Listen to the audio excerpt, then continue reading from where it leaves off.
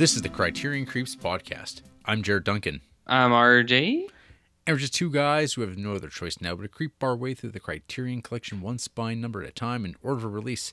This week we ask, War, what is it good for? As we watch spine 146 in the Criterion Collection, Mikhail Kalatozov's The Cranes Are Flying from 1957. But first, RJ, it's not really looking like Christmas, but it is. It's not. You know why it is Christmas? Because I think you almost flawlessly pronounced that man's name. We could, if we have any Russian listeners that could verify that for us. But I think you did a good job. Yeah, I think you did a good job. Thanks, man.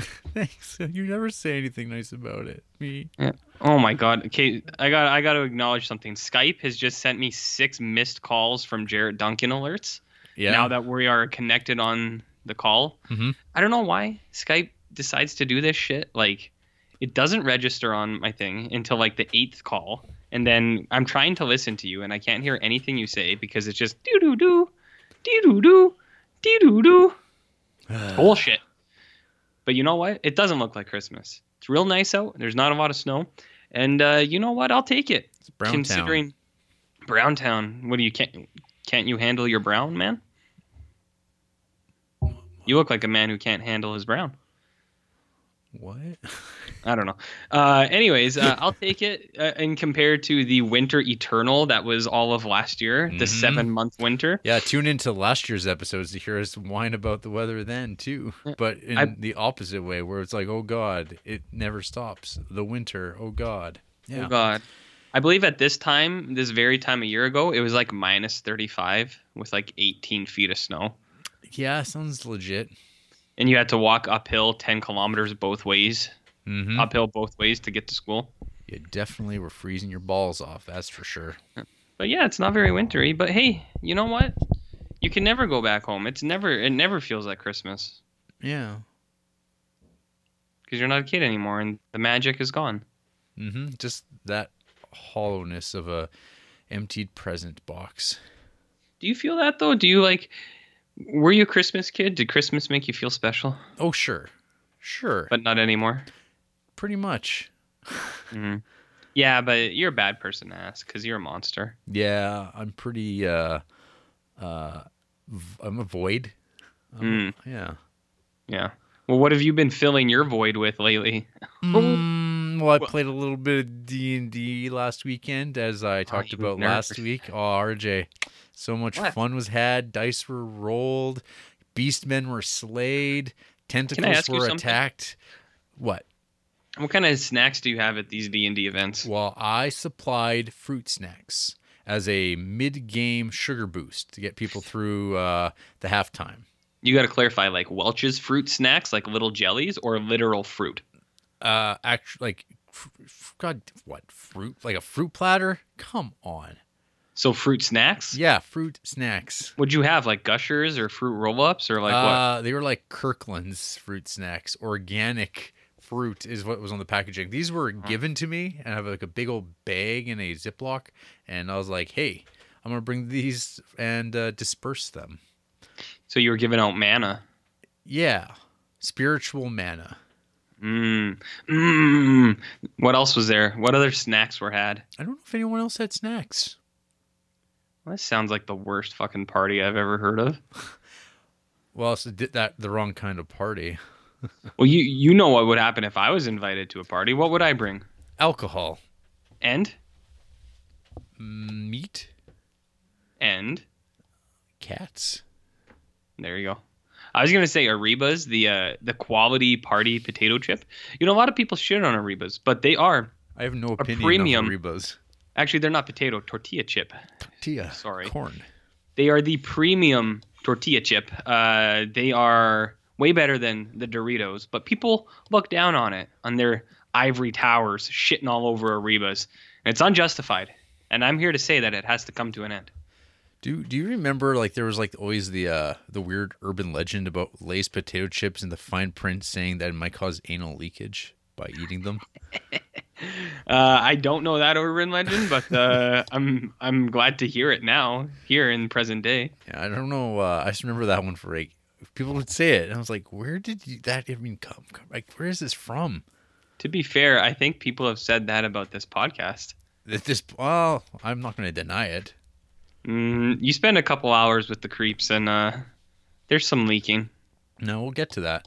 But yeah, that's what I've been doing. Good. Had a good session on Sunday, picking up again 2 weeks, and we'll continue on with the survivors of the last game. And so if they died, do the people come back and they just have to sit there while everyone else plays? Do you actually want to know the answer?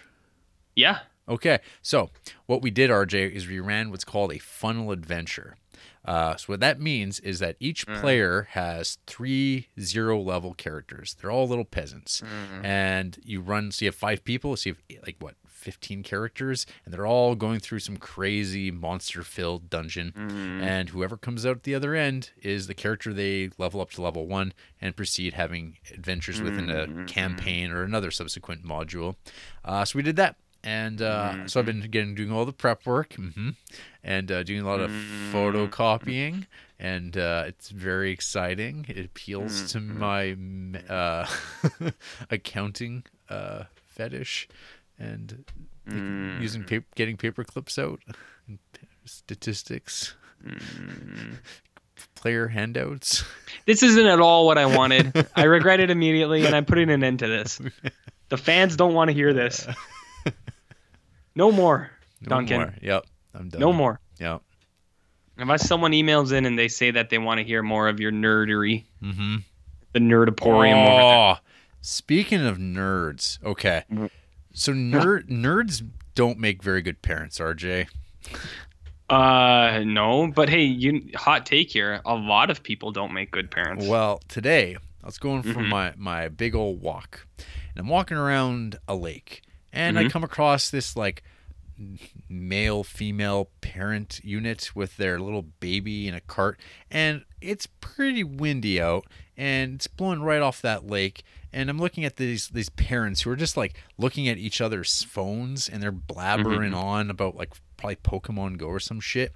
And you see their little kid who doesn't really have a jacket on, nothing on her head or face. She's looking off into the wind, getting blasted away. And I'm looking at her, and she's looking at me, and she's got tears running down her face. And I'm like, what the hell? And I'm looking at them, and they're just like, Pikachu. And I was like, fuck, you fucking monsters, look at your kid. The kid's miserable and cold and sad, and you're just fucking on your phones. Well, Jarrett, it's not just nerds. Everybody sucks. It's true. Many people are bad parents, and routinely on a day-to-day basis, I see stuff, and I'm like, you know what? Not the way I would do it. Not my kids. Time to pull the plug. So, hey, I've been saying that for a long time. Yeah. We should just reset. Yeah. We should reset. But, well, whatever. Well, people suck. Maybe we should look at some emails and maybe cheer ourselves up. Sure. I'm fine with that. We got 2 emails. Good ones? We got a long-time listener, I think, and first-time emailer.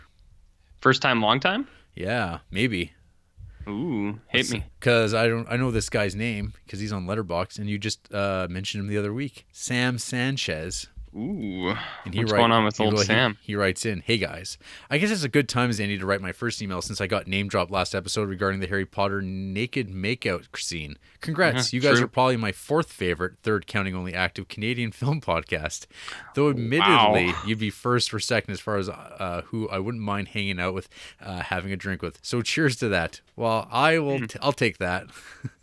Yeah, I'm on board with that. I mean, that's Jarrett won't drink, but I'll be there. Yeah. A couple topics to address. I guess the new Fantastic Beasts movie has everyone in Harry Potter mode because my kids randomly asked to watch all the Harry Potter movies as well this past week, and my 11-year-old plowed through them in about 4 days, so coincided with RJ's run through. Also, glad to hear you guys enjoy the 2 Foreman movies. Would also recommend Black Peter, which is similar in tone to Loves of a Blonde and in my opinion, just as good. If you guys, probably Jarrett, are interested in Czech recommendations, I went on huge Czech binge this September, Czechtember, and Ooh. watched around 40 Czech films from the New Wave era after only having seen about 3 or 4 prior. That's quite a lot on there worth watching that I think would be up Jarrett's alley, maybe RJ's too, but a lot aren't Criterion, so RJ probably won't bother. Keep True. up the podcast, boys. Thanks. Sam Sanchez in California. P.S. John David Washington of Black Klansman fame is Denzel's son.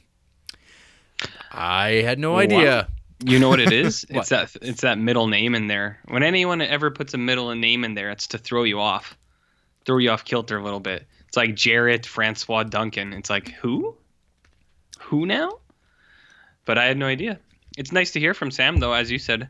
I have seen him on the Letterboxd for a long time, so that's cool. I'm curious to what these 4 other Canadian podcasts that he listens to are. Yeah. Very curious. But yeah, I think that Fantastic Beasts stuff does have people in an uproar. That's not totally why we watched it, because I just wanted to rewatch it, but it was influenced by this new one. Well, it was mostly because the new one was getting shit panned, so I was like, Well, I think it just came out and it is indeed getting shit panned. But yeah, Chanel's also described that she says the Harry Potter movies feel very Christmassy to her, festive, and she feels the same way about the Lord of the Rings movies too. I also feel the same way. You know why? Because they came out at the Christmas season. And, I think, and they all can. Well, not Lord of the Rings, but all the Harry Potters do contain a Christmas scene. Yeah, I guess so. But I also think I Am Legend is a very good Christmas movie. Other people would disagree. That came out at Christmas, so it reminds me of Christmas time. And Django, I think there's a Christmas tree in it. Quentin Tarantino movies. Yeah, exactly. You don't think about Django every Christmas? I remember the times I went to those movies on Christmas Day, and some of the types that are Quentin Tarantino movies on Christmas Day, watching them. We could save this for the Christmas episode, but Whoa. I too Don't overplay your hand there. For closer to Christmas episode. Yeah. But I too also used to go to movies on Christmas, and looking back, it's like that's kind of sad. Yeah. Should have just stayed home with my family. But thanks for emailing in, Sam. Yes, always nice to hear from new people. That's right. And one Frank Solano, a regular fixture here on the podcast. He writes in, my digital movie fuck up.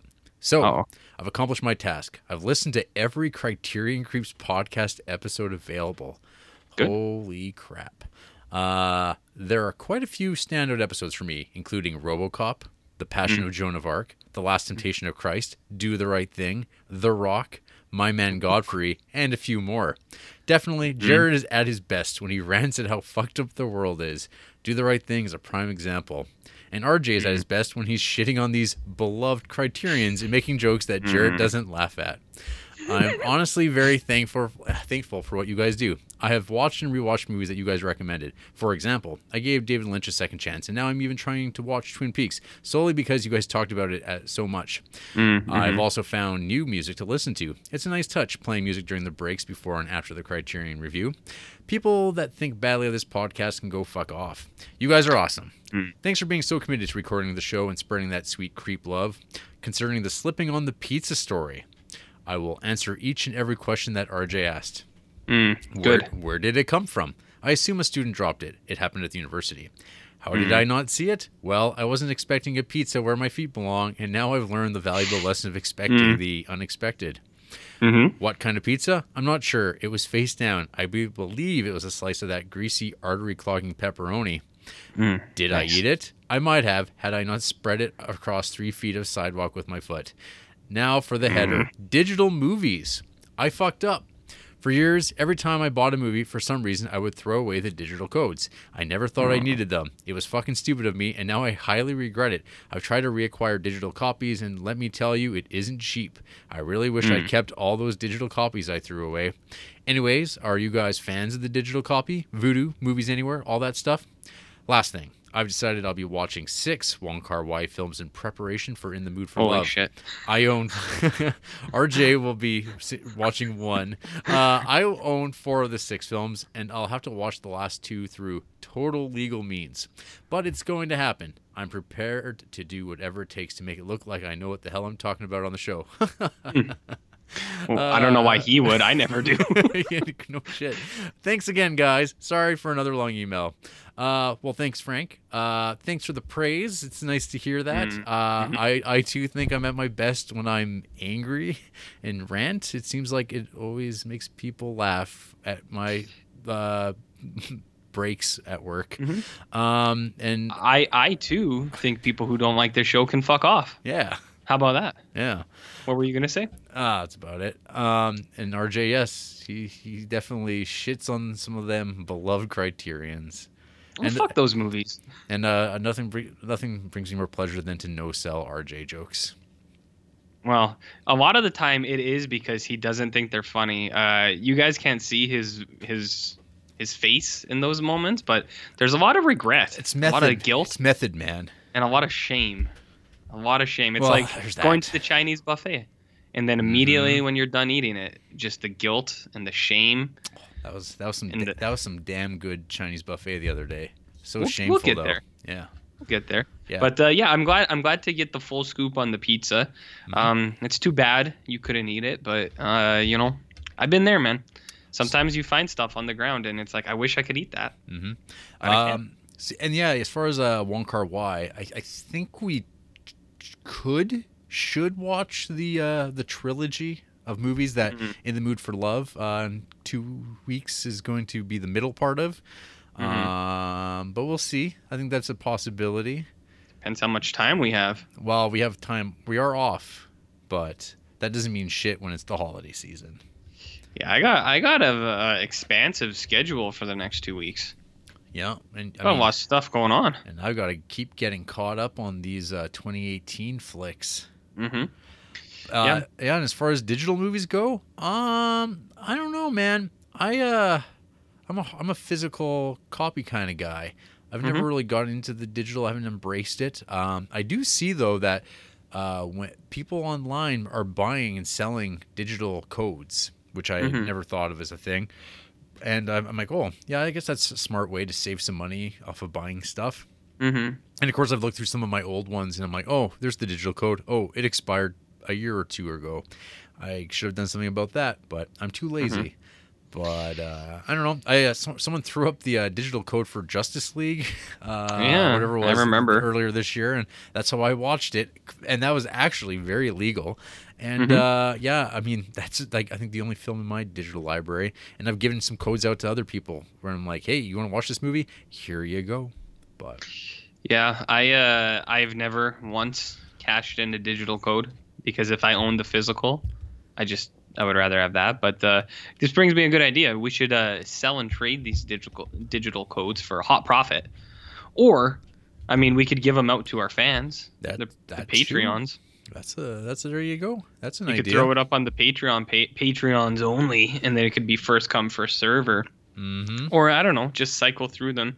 If anyone wants a digital code copy of The Creeps from Charles Band, I'd be happy to oblige. Yeah. So you let me know. Yeah, that's right. Bess, again, thanks for the email, Frank. Yes. And we'll be talking to you soon. Ugh.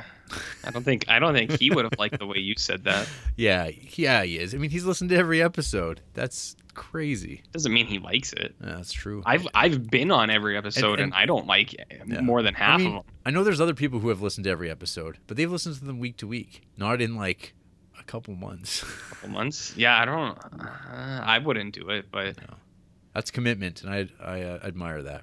Mm-hmm. Hey, RJ. What you been creeping on lately? I watched a few things, Jer. To go along with Sam Sanchez, I watched Fantastic Beasts and Where to Find Them. The first? The first one. Yeah. I don't want to see that other one in theaters. I watched every Harry Potter movie in theaters except for Fantastic Beasts, and I don't feel like breaking that trend now, so I probably won't watch the second one either, especially since it was shit panned. But this was actually on Netflix. So Andrew and I were like, well, whatever. What the hell? We might as well watch it. I remember that when we had watched it a couple years ago, and I was pretty soft on it. I was like, it's not great. Some magic stuff is cool. I like being back in that Harry Potter world, man. But on the whole, I was like, whatever. And I mostly feel the same. This is kind of a cruddy movie. There's a lot of stuff in it that's like, it's kind of just like, why is this happening? Like, there's plot holes. There's things that get like presented and then like just don't have any follow up. Or there's like not even storylines, but characters get introduced and then they go away. And it's like, what? It was like, why is that in here? Like, for example, John Voight is in this fucking thing for like a second. Like, not even kidding. He's in it for maybe 5 seconds and then he's out of the movie completely. And it was like, why the fuck was John Voight in this? And I can only imagine because like this new one that's getting shit panned, there's all this talk about like, oh, don't worry, the third one will make it. It'll all make sense. All of these questions. Well, there's gonna be 5 of these fucking things, Jarrett. Oh.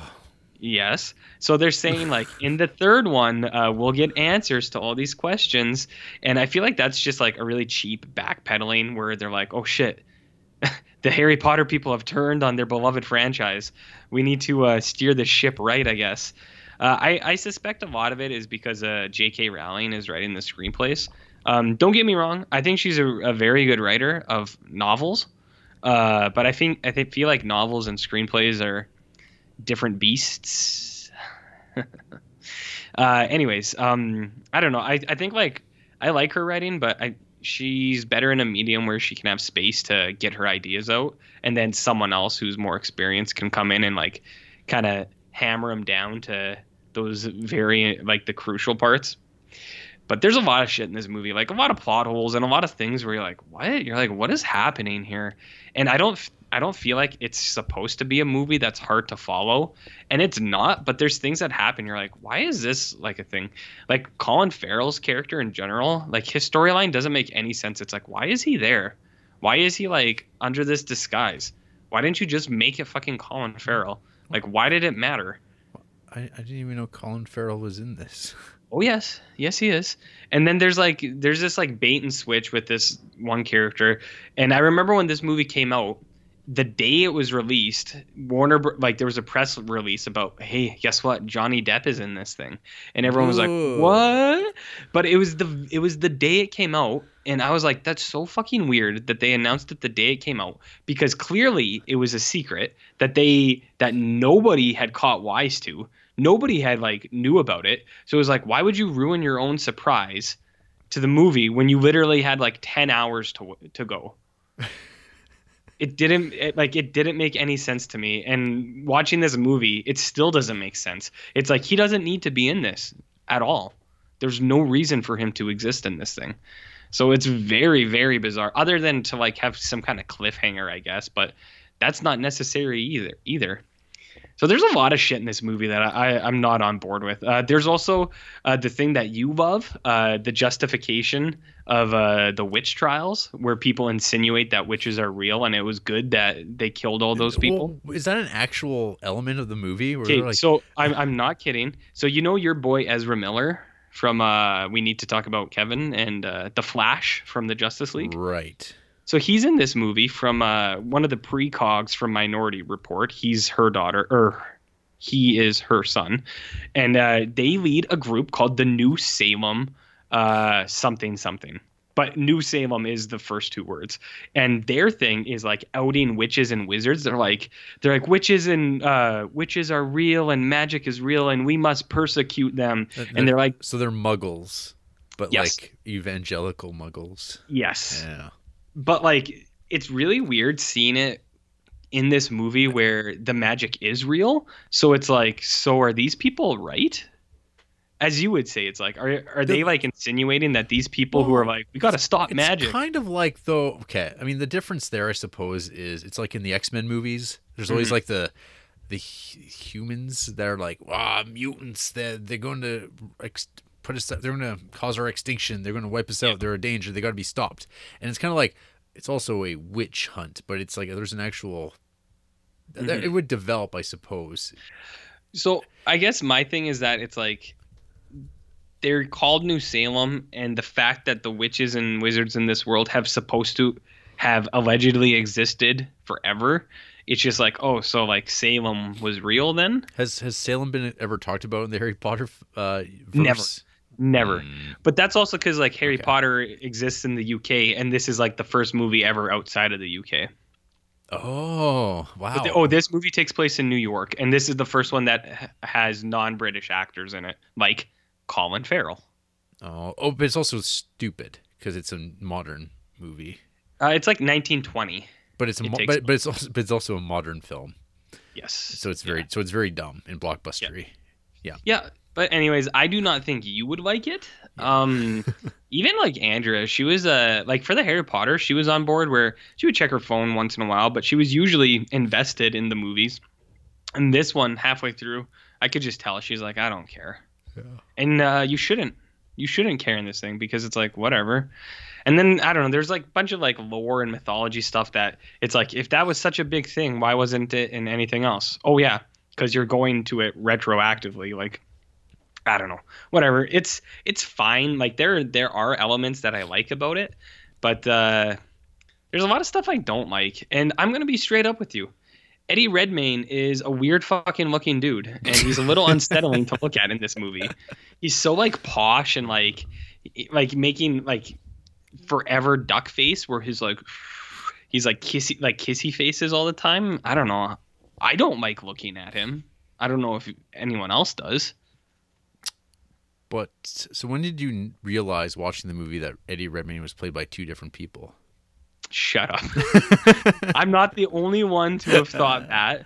Continue. And you know what? Whatever. I stand by it. Continue. Stand by it. Anyways, you want to hear about another big piece of shit? Yes, please. As per your demand, and it's been a while since I've updated the Oh God. movies I hate that Jared Duncan made me watch. But I have finally Hey, added. no one had a gun to your head, buddy. It was implied. It was implied.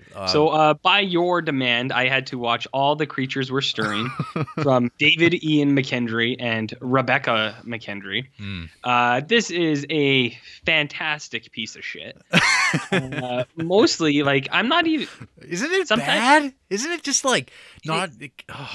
It's just a bad movie. Like, Yeah. it honestly, everything about it, it's like, this is just kind of shitty. Where you're watching it and you're like, I get the idea, and that could be done well, but none of it is done well. No. Like some of the shorts, it's like, I think there was one or two. I was like, that's not a bad idea. The van one.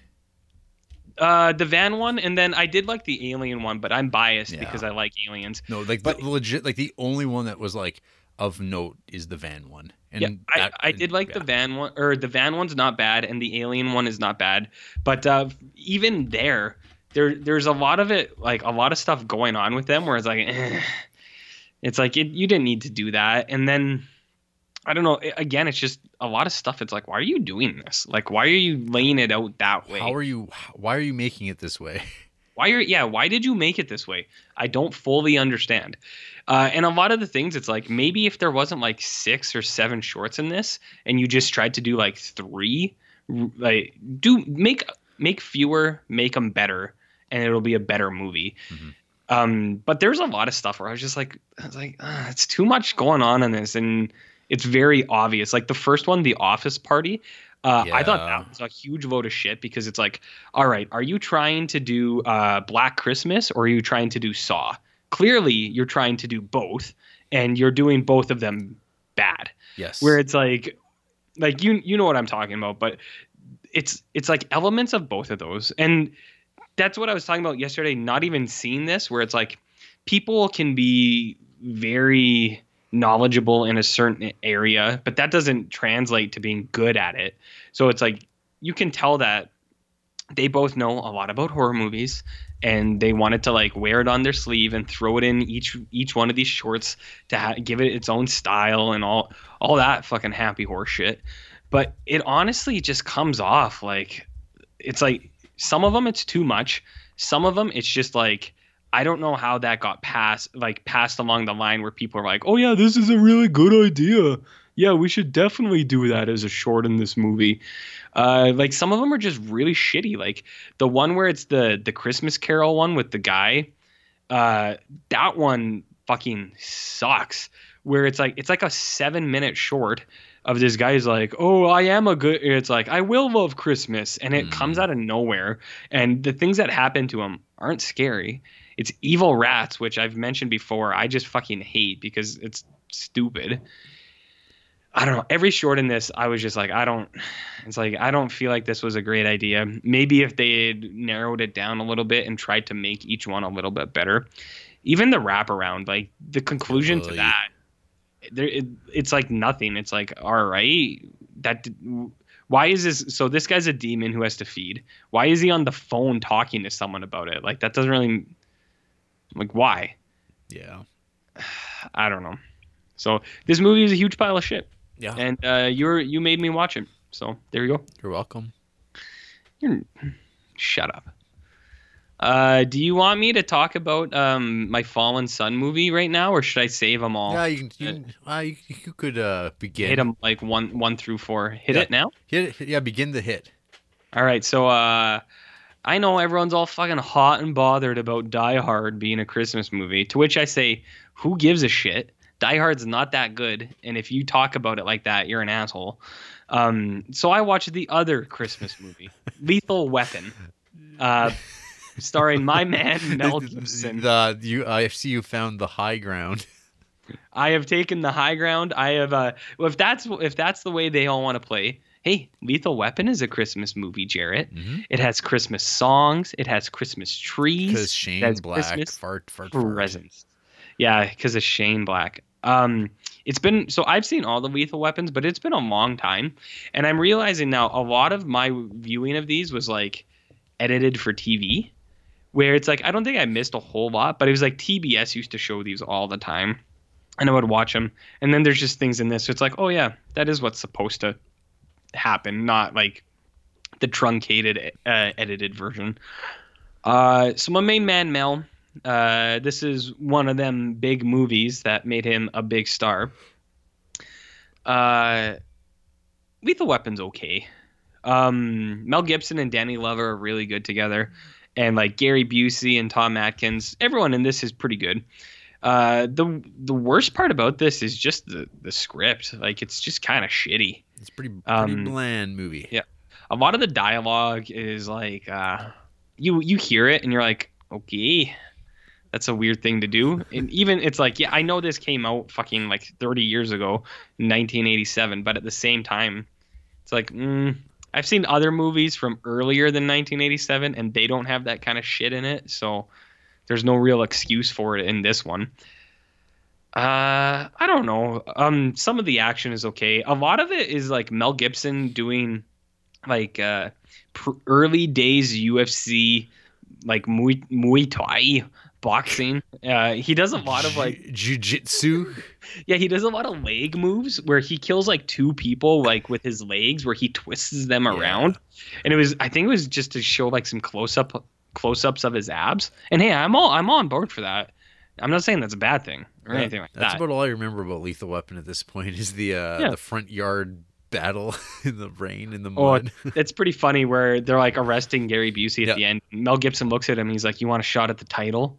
And then that's what he says, and then they start fighting, and I was like, oh man, boy. I think Lethal Weapon sucks. Like, I actually genuinely think it's like a bad. Sense. I think it's just a bad movie. I haven't I'm not part of the irony crowd that thinks this movie's awesome. Like, I know there's a lot of people do. A lot of people love these movies. But one of the worst movies I've ever seen in theaters, Lethal Weapon 4. I'm really excited to hear you get to it. Well, okay, so I got it before. I got to say, I remember liking Lethal Weapon 2 and 3, and I think that's mostly just because of Joe Pesci. Is Lethal Weapon 4 the one that has Jet Li in it? I think so. Maybe I can't remember. It's 3 or 4. 3 or 4? Yeah. Okay, well, I remember liking 2, and I think liking 3, but I can't remember that now. No, number 4 is with Jet Li. Yeah. Okay. Anyways, awful. Doesn't matter, but no, I think it's fine. I also don't think it is some great movie See, that needs to be like put up in some shiny but light. But I see, also don't think Die Hard is either. So yeah, pretty much. And I mean, count me in the same. I put Lethal Weapon and Rocky movies kind of in the same camp of movies where I'm just like, Mhm. yeah, I disagree on that. I actually like Rocky quite a bit as a series. We've never talked about those on the pod. I think the Rocky movies are very good. And hey, Jarrett, that's a Christmas movie too. It's yeah. got a Christmas scene in it. It means it's a Christmas movie. Ugh. Am I scaring people away with all this? Maybe. I hope so. Yeah. Anyways, Lethal Weapon's fine. Like It's got some dumpy stuff in it for sure. it totally. For I sure. remember watching it. And I'm just like, I think my feeling on it was always like, who cares? Like, Yeah. I don't know. But I'm not. I don't like the Bad Boys movies. I don't like this. They're all just the same like shitty action cop movies. That Yep. you got to have something more than this. And like the mainstream versions of these are always just like, ugh. I'd rather watch a PM Entertainment like Chowder Fest Did you movie. say a BM entertainment? PM. If we started a company, it PM. could be BMs. Yeah. Do you see what I mean? Yeah, I think so. All right. So how do you want to approach this Well, you going tell you, forward? you tell the tale. So here's the thing, Creeps fans. I have never been in Jarrett Duncan's house before, Any house. in any house, ever. I've never been to the place where Jarrett Duncan lives in the many years that I've known him. Yep. And I know what you're saying. How could that be so? And it just is. This week marked a rare and historical event. I was inside the homestead of Mr. Jarrett Duncan. Not The just new- inside Jared. Not just inside Jarrett, but the homestead as well. That's right. The new home of Mr. Jarrett Duncan. As you have heard, his tales of interest the last few months of buying a home and new home ownership. I went to check this place out because, frankly, I wasn't sure if I was on board with it. I was going to maybe send you back to your old place. Mm-hmm. We would see. So I'm off right now, and just by chance, Jarrett had a day off too. So we made the most of it. We went to the Chinese buffet, 10 minutes out of town. That's right. It was you have good. you have to leave the city and go to like this tiny little town to get good Chinese food. It was good while it lasted. Yep. And as we alluded to earlier, as soon as the plates were done, we both felt a good deal of shame and regret. Which we both verbalized. Yeah, and we looked at each other, and I think the words were, "Let's get the fuck out of here Yeah. before anyone sees us." Man, there was a lot of flannel. There was a in there. lot of flannel, a lot of jumpsuits, like a lot of working overalls. So you know it's a good place when the working men go there on their lunch break. Mm. You know it's to that family feed bag to Yeah. get it all Well, in. they're the most discerning of diners. Quite true. Quite true. So we hit that. We felt like shit. So then we went to Big J of D's house. He showed me his collection, I would call it. Not things I would want to see or even talk about, but I was made to take the tour of his trophies and his artifacts from all of his victims. Yeah. So that was interesting. But I saw some cool stuff. I saw some movies. I saw some bookshelves with some books and some movies, and that was neat. So yeah, I made it into Jarrett's house. His cat Warlock didn't come out to say hi. Nope. That's fine with me. I don't like strangers either, so I can't get mad at him for that. And then we did it right. We broke in the new couch, not the way you think. And then we broke in the new TV by watching a movie.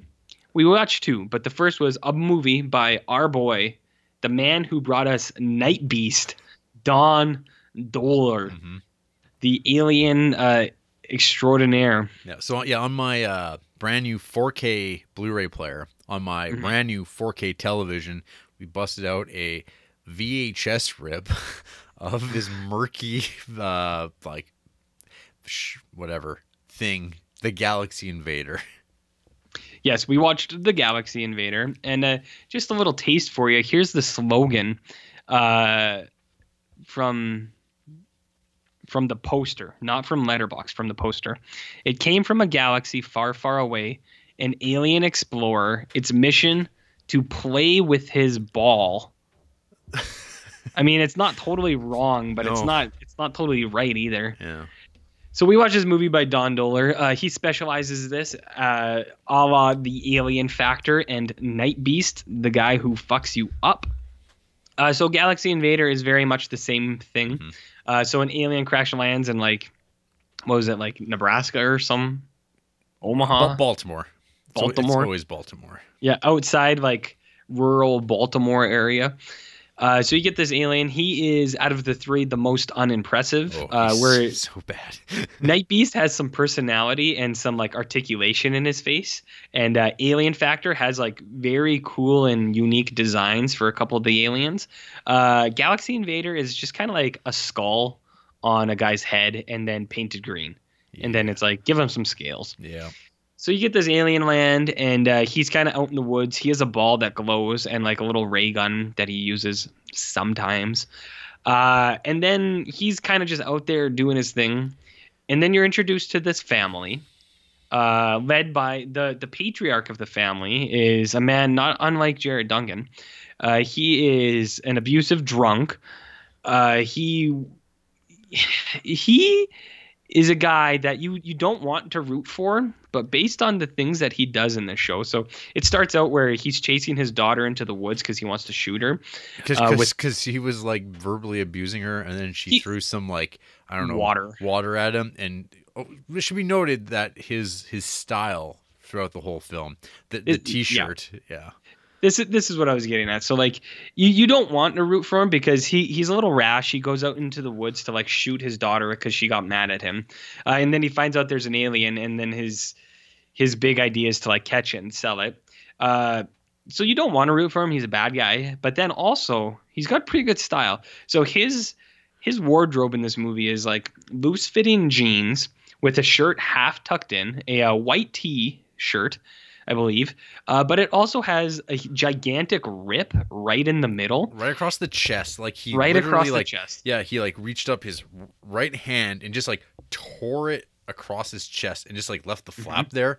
And he sports this whole shirt the entire movie. For the entire movie, yeah. And I think it's brave, to be honest. Days pass in the story, but the shirt remains.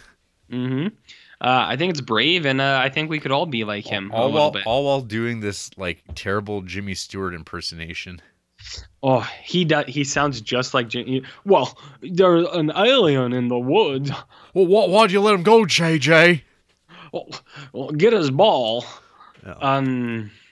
So he's pretty cool. Yeah. So he enlists a hunting group of drunken hillbillies, led by one Frank Custer. Frank Custer, a man who's doing his best impression of something else. Yeah. I'll let Jarrett describe.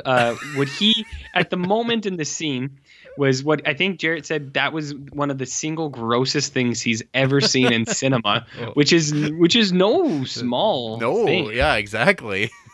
Yeah, so I'll let you take it from there. So this buddy here, he's got this like he is kind of an urban hunter type, just like again. Ill-fitting jeans. That's actually the theme of this film is ill-fitting clothing, and like he's like I think he's got a belt sometimes not, shirt tucked, and he's just like he just shows up, but he's like smoking this like cigar, but sometimes it's in a holder, and he's just chomping away, and there's a bit where he's like finding about this big score that Jimmy Stewart's brought to him, and he's like, oh hey, we're gonna make a lot of money here, and then there's a bit where like they're addressing these things, and he like leans over, he takes his cigar out of his mouth, and out just comes pouring just goo, like, and I'm like, what the fuck? Just shit just pouring out of his mouth, and then he continues talking like nothing just happened.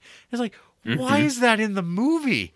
And it's like, oh, he's chewing while also smoking simultaneously. It's like, oh, that was his chaw just pouring out of his mouth, and like there's no build up, there's no sound, it's just like Oh, it's so gross. It's like I laughed so hard at just how vile it was. Hmm. Yeah, I mean, Yeah, it's pretty gross, and I have done that before. I don't like chew though. I could never do it. It always really made me sick. But yeah, this like huge pile of spit and drool just droops out of this guy's mouth. It's quite disgusting. I recommend everyone just Google and you or look up the YouTube of that. oh, the one that Um, was gone. I think it was an old oh, link. Yeah. it's pretty vile, but it's fun to watch. So you got that going for you, and then we forgot to mention Jarrett's favorite character in this movie, um, Quasi Rape Man, the professor who is Oh interested in God, Nambla aliens. man. Yeah, this guy is so uncomfortable to watch. He's like he enlists the help of this young boy, and everything he says, it's like if So this was a different creepy. movie, that line could be taken like in so many ways. Where he's like, the kid's like, "Boy, it sure is sweaty out in these woods," and the man will be like, "Yeah, it is sweaty, Bill. Maybe you and me should stop for the day and put up a tent and." Fine, yeah, put up a tent. Find some resources and just see where things go, Yeah. He's like, maybe we'll go have a drink at the bar. Hmm. And like everything he says, it's like, ugh. Well, You're like, where is this gonna go? well, it's like how does it go? See, he's like, oh, because they go to meet together to go investigate some UFOs in the woods. He's like, oh, have you told anyone else about this, Billy? If you tell anyone that you're out here, does anyone else know you're here? Okay, well let's go take a look. He's like, whoa, those are some. I mean, if this is a different kind of movie, you'd be like, oh shit, Billy's going to get it. Mhm. And but no, it's just this guy doesn't know how to talk like a normal human being, Yeah. and doesn't realize, hey, this reads odd. I gotta say too, it's not just Jarrett because I know Jarrett's like dirty and he thinks that in movies, but I'm a wholesome, sweet boy, and even I was uncomfortable by this guy. It's like, yeah, this is super suggestive of this guy being like, hey. Let's go out to the woods. We'll go. Oh, by the way, did you tell anyone that you were out here? Oh, you didn't. Okay, how far away? Miles, you say? Miles. All right. Leave your equipment and your phones and stuff. I got it. Yeah. Let's go for a walk. Mm-hmm. Miles, you say. So Galaxy Invader of the three Don Dolers, it is definitely the bottom of the bucket so far. But Yeah. I still got a lot of love for this guy. Because he's doing probably what I wish I was doing, making alien films in the back country of Baltimore. And now he's dead, but that's And now, okay. well, he was doing, Yeah. you know, Lord's work, etc. you know. So yeah, I like this Don Doler. I think he's a pretty cool dude. No. So that was Galaxy Invader. Is there anything you would like to add? No, that you covered it. It's a skippable affair. Just watch Night Beast. It's rad as fuck because it's just like nonstop killing. This is Yeah. this invader, this galaxy invader. He's like, oh, poor guy. He's like, jumping in the way of like gunfire and stuff like that to save people. And you're just like, I don't care about this. Yeah, just watch Night Beast, and if you dig it, then Alien Factor as well. I think we were definitely into this movie for the first half, and then And then we drifted. and then it drifted. And it's like, hey, RJ, let's take a look at some of these books on my bookshelf instead. And then the movie kept going. So I did enjoy that. yeah, see, that's what happens sometimes with these types of movies, and you just kind of like, Yep. that's like it's the equivalent of going onto your phone. Yeah, exactly. Do you want to helm the next feature that we watched, or Helmet like a bus, like an RV. ooh, get behind the helm? Maybe So it's up to you. So the morning we hung out, I messaged RJ saying, "Hey, what should we watch? You got any picks for us?" And then I think I was like, I'm gonna go on RJ's Letterbox watch list, and let's see if there's any commonalities between our goals here in movies. And I'm skimming along, and right away I was like, oh, I know what we're watching.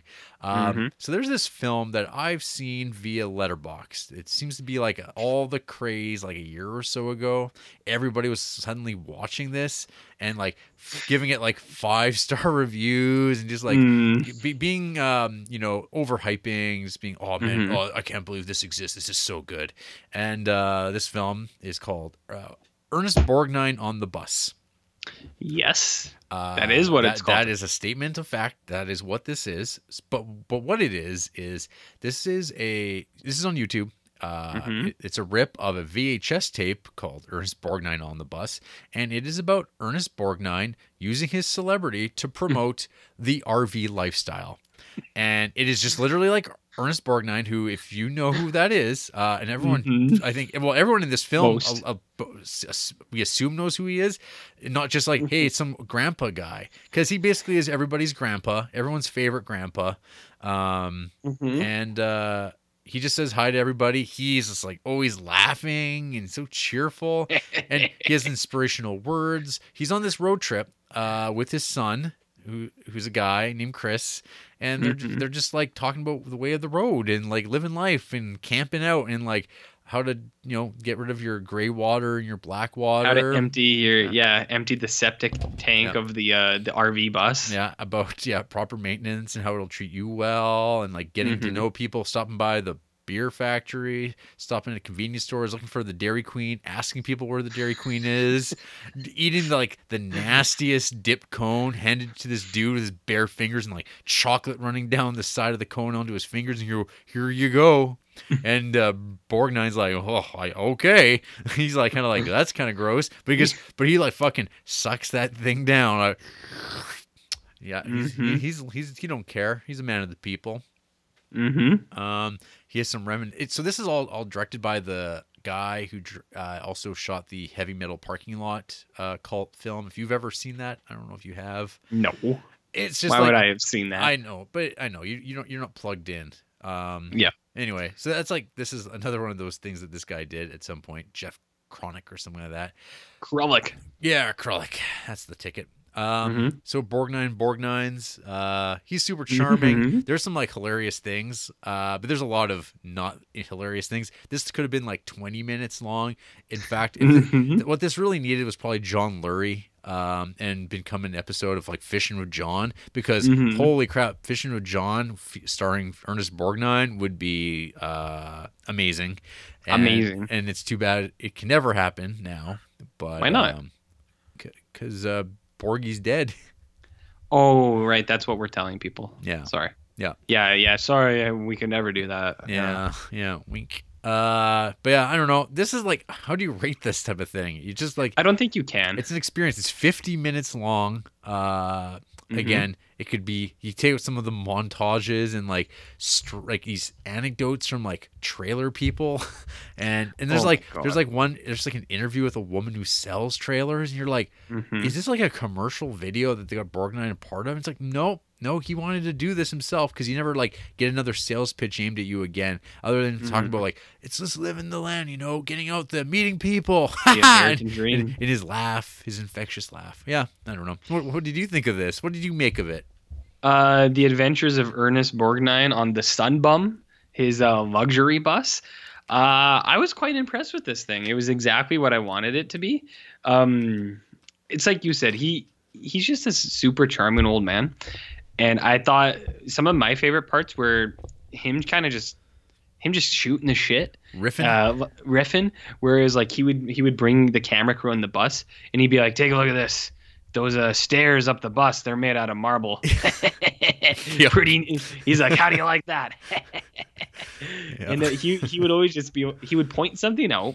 He would go, "How do you like that?" And then he would go, and you could tell that like for him, he's just genuinely having fun. He's like, yeah. He's like, I love riding the bus. And then you get to see him do stuff like go to a shoe factory where he's clearly been there before. And they're like, hey, Ernest. And he's like, hey, how have you been since I was last here? And they're like, still working in the shoe factory. And he's like, yeah, God bless you. Salt of the earth people right here. Him looking for the Dairy Queen. I think we both erupted in laughter. Where you're watching this like huge pot-bellied Ernest Borgnine walk around, and then he passes a group of biker kids, and he's like, "Hey, do you know where the Dairy Queen is?" And we're just like, we're watching, and you're like, "What is this fucking movie?" It's just like such like quick cuts too. It's just so to the point. Oh, and then there's like he goes to like some like, I don't know, like kind of like the bar storefront for the beer, whatever, Miller Factory. And then like he has some beers, and then like he's like playing drunk out front. He's like, I'm just playing. No, I'm not. And then he gets on the bus to drive away. Yeah. Very responsible. Yeah, that was a lot of fun. I liked so you do get a good view of the trailer people, and it's so remnant of Trailer Park Boys, the other Canadian delicacy, other than our podcast. But everyone's got these like water jugs, and it just reminded me of the dirty piss jugs Yeah. that they carry around in Trailer Park Boys. And you're like, wow, people are like that, I guess. Yeah. But yeah, his whole thing Yeah, is just like, I love everyone's meat. got milk jugs. It's so weird. It's so weird for it to be in this thing because I think in the span of the movie, you see him cross like 4 states, maybe 4 or 5 states. Yeah, I can't. I At lost least track of 2. his the sense of location. It's like it's the Midwest, the prairies. It's like everything looks the same. There is a candid moment where Ernest Borgnine's talking about like ditches. He's like, yeah, you know why there's tires in the ditches? It's a pretty good story. And then his son's like, hey, you know what else is a good story? He's like, we're going the wrong way. And he's like, huh? What? He's like, what are you talking about? What are you talking about, son?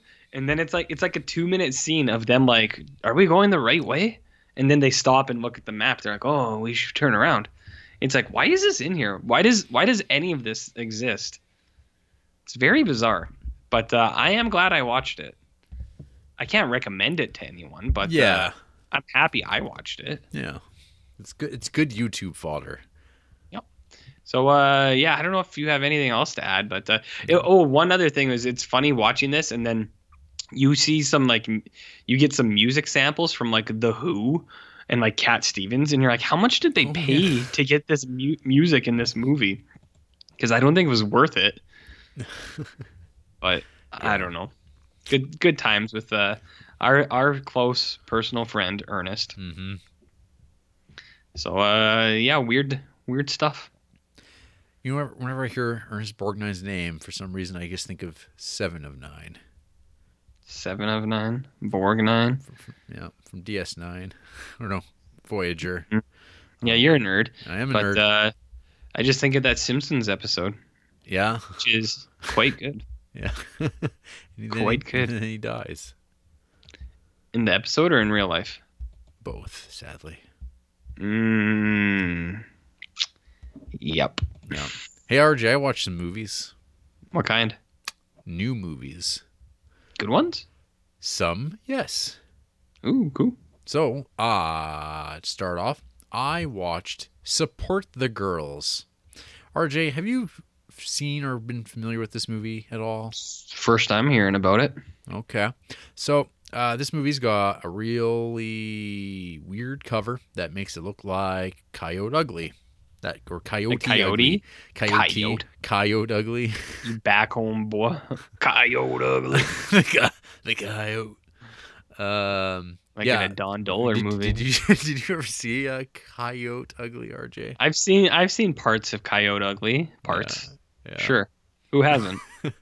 No, I haven't. Oh, okay. But yeah, then you watch the trailer for Support the Girls, and you're like, oh, it's some like wacky, shitty comedy. But in fact, it's actually this like more of an Alexander Payne type of affair. It's from the director of that computer chess movie from a few years ago that I'm sure you watched lots.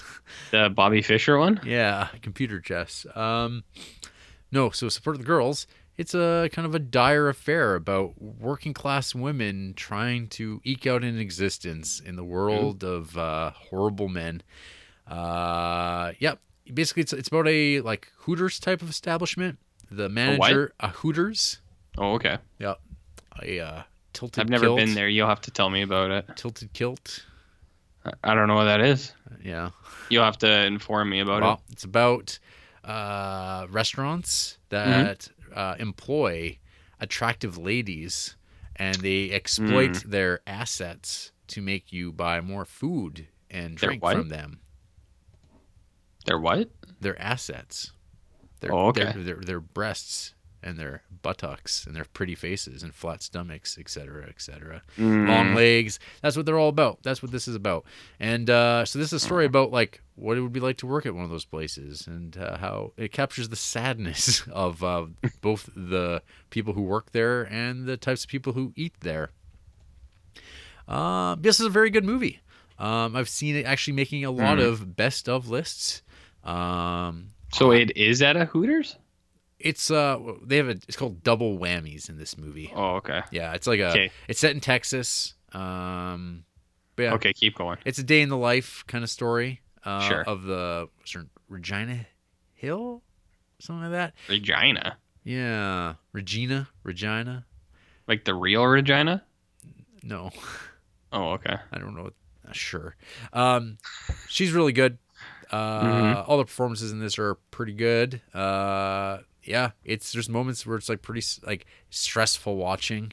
Because if you ever worked in customer service or had weird interactions with people, this movie has those details nailed down well. I don't know if it sticks to the landing necessarily. But I think like for the most part, the whole of this movie is like very well done, very well acted, well written.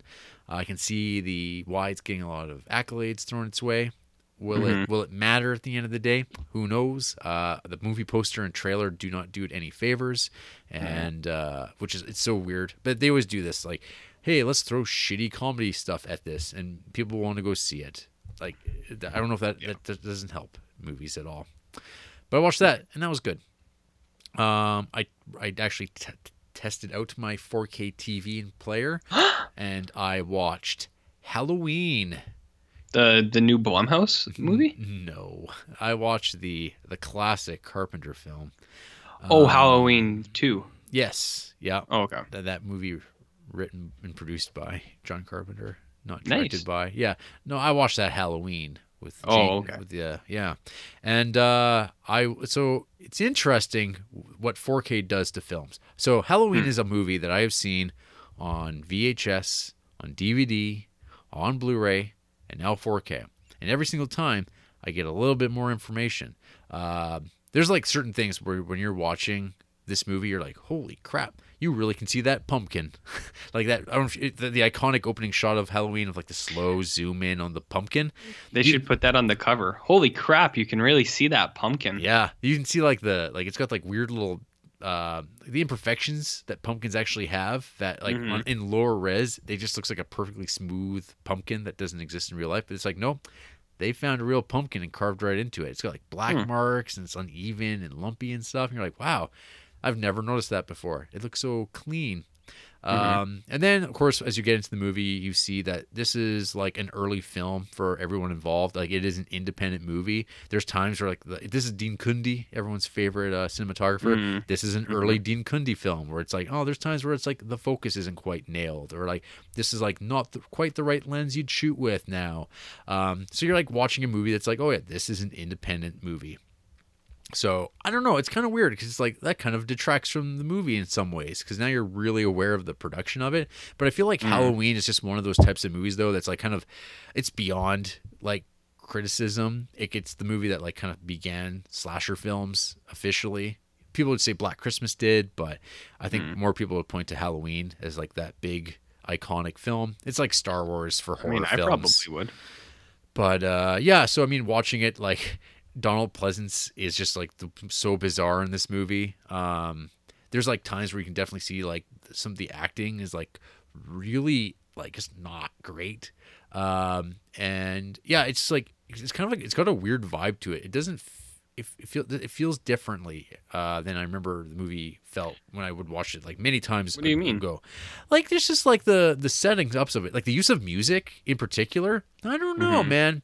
They rely on that Carpenter score a lot, and it's like almost cartoonish, and I don't know if it's like the master that they use for it because like they're probably using like some like ridiculous like 5.1 DTS surround sound score for a movie that probably should be watched in mono with like a kind of a more subdued soundscape rather than this like big booming. So when that music comes in, because it's like every time Michael's like kind of around frame, it comes in and it's a little too loud and you're kind of like, what the fuck? It's like that's so like heavy-handed, and like there's things in this movie that like are like when he gets stabbed in the neck with the like knitting needles and he just drops hard. It's like it's kind of hilarious, and I'm like, this is like Hereditary. Like I'm wondering, I'm like, oh, maybe Ari Aster really was onto something. Maybe he really studied his Halloween and was like, yeah, these movies are ridiculous. This is like play up that like nothing. There's no such thing as scary, so I'm not even going to try to do that. I'm just going to be stupid. So I don't know. It was an interesting experience watching it. But then there's that stuff that Halloween does that's like so good.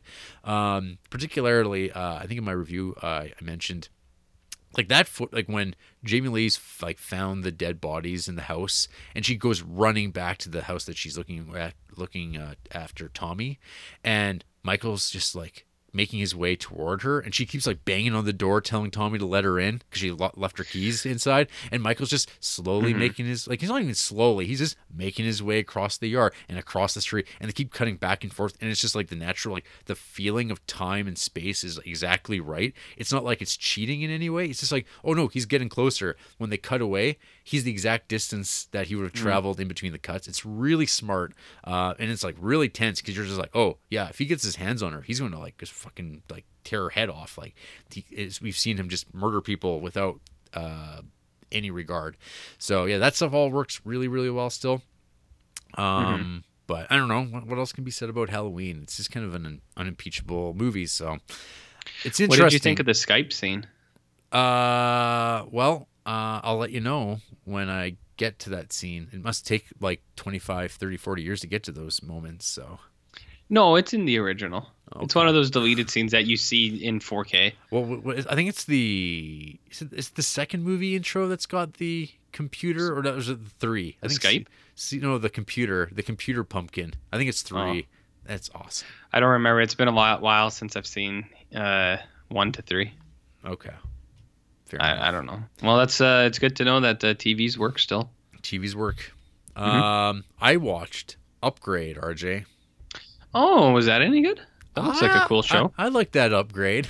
Ooh, hot praise. Yeah. So, okay. So this is a Blumhouse film. Oh, yes, it is. Well, distributed by them. I don't know.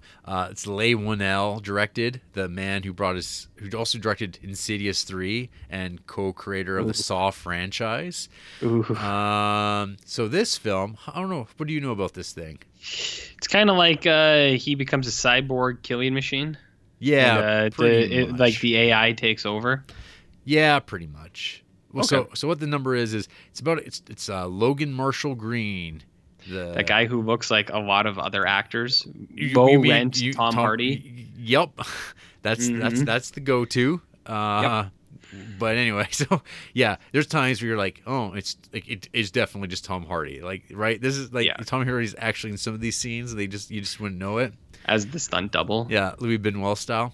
So anyway, he's a working class guy. He works on cars. He's got a beautiful girlfriend who's like works in some sort of tech company or some shit, and they're in love. And but he's also like working on a car for like an eccentric billionaire. He's kind of like Light in Death Note, or L. Yeah. Anyway, so he's an aloof billionaire who makes clouds, and he's also working on this thing called STEM. It's a supercomputer. A supercomputer. Supercomputer.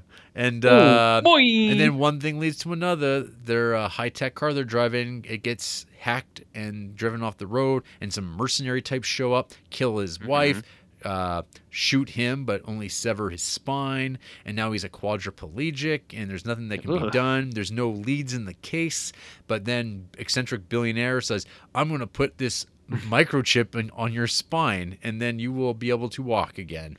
Why not? And you're like, oh, okay. And that is literally what they do, RJ. They perform surgery on his neck, and they just like pop this chip right onto his spine. That's Seems okay by me. Yeah. And so now, and then like within seconds, like no build, he's just like, I can move my hands now, and and whatever. So now he's okay to walk, but he's like, you can't tell anybody. Psst. You have to keep it a secret. So he has to pretend to be quadriplegic on the outside, but on the inside he can walk around. But then the STEM thing starts talking to him, and it starts feeling like a pilot for a TV show, like a $6 Million Man relaunch. And it's like, okay, that's cool, that's fine. I like that type of crap. And this would be this would be the overlong pilot. And so of course the twist is that he can like hand over his body to Stem's use, and he becomes like like ultimate killing machine. So he uses himself as a engine of revenge to find out who killed his wife and dispatch those who did him wrong. RoboCop. And then yep, exactly. It is cheapo RoboCop. There's the violence in this movie, RJ, is very nice. There's some good kitchen knife action involving people's heads being flipped open like Pez dispensers, and it's on full display. There's no like creative cutting around. As Craig Zoller style? Not like visceral. Yeah. It's not as visceral where you're like, oh god. This is more like you laugh out loud because it's like like super gore. So it is kind of like RoboCop, but it's never. Yeah. But it's not as good as RoboCop violence because there is there's a little bit of CGI blood, and I'm like, this could be using some squibs if we're going to go this way. But yeah, and then it gets to the obvious sort of twists, and you're like, yeah, I kind of figured. But I thought this movie was very enjoyable. A great Saturday matinee viewing. I would have enjoyed seeing this in theater with an audience because you could chuckle along with the ridiculousness of it. But yeah, no, I thought this was okay.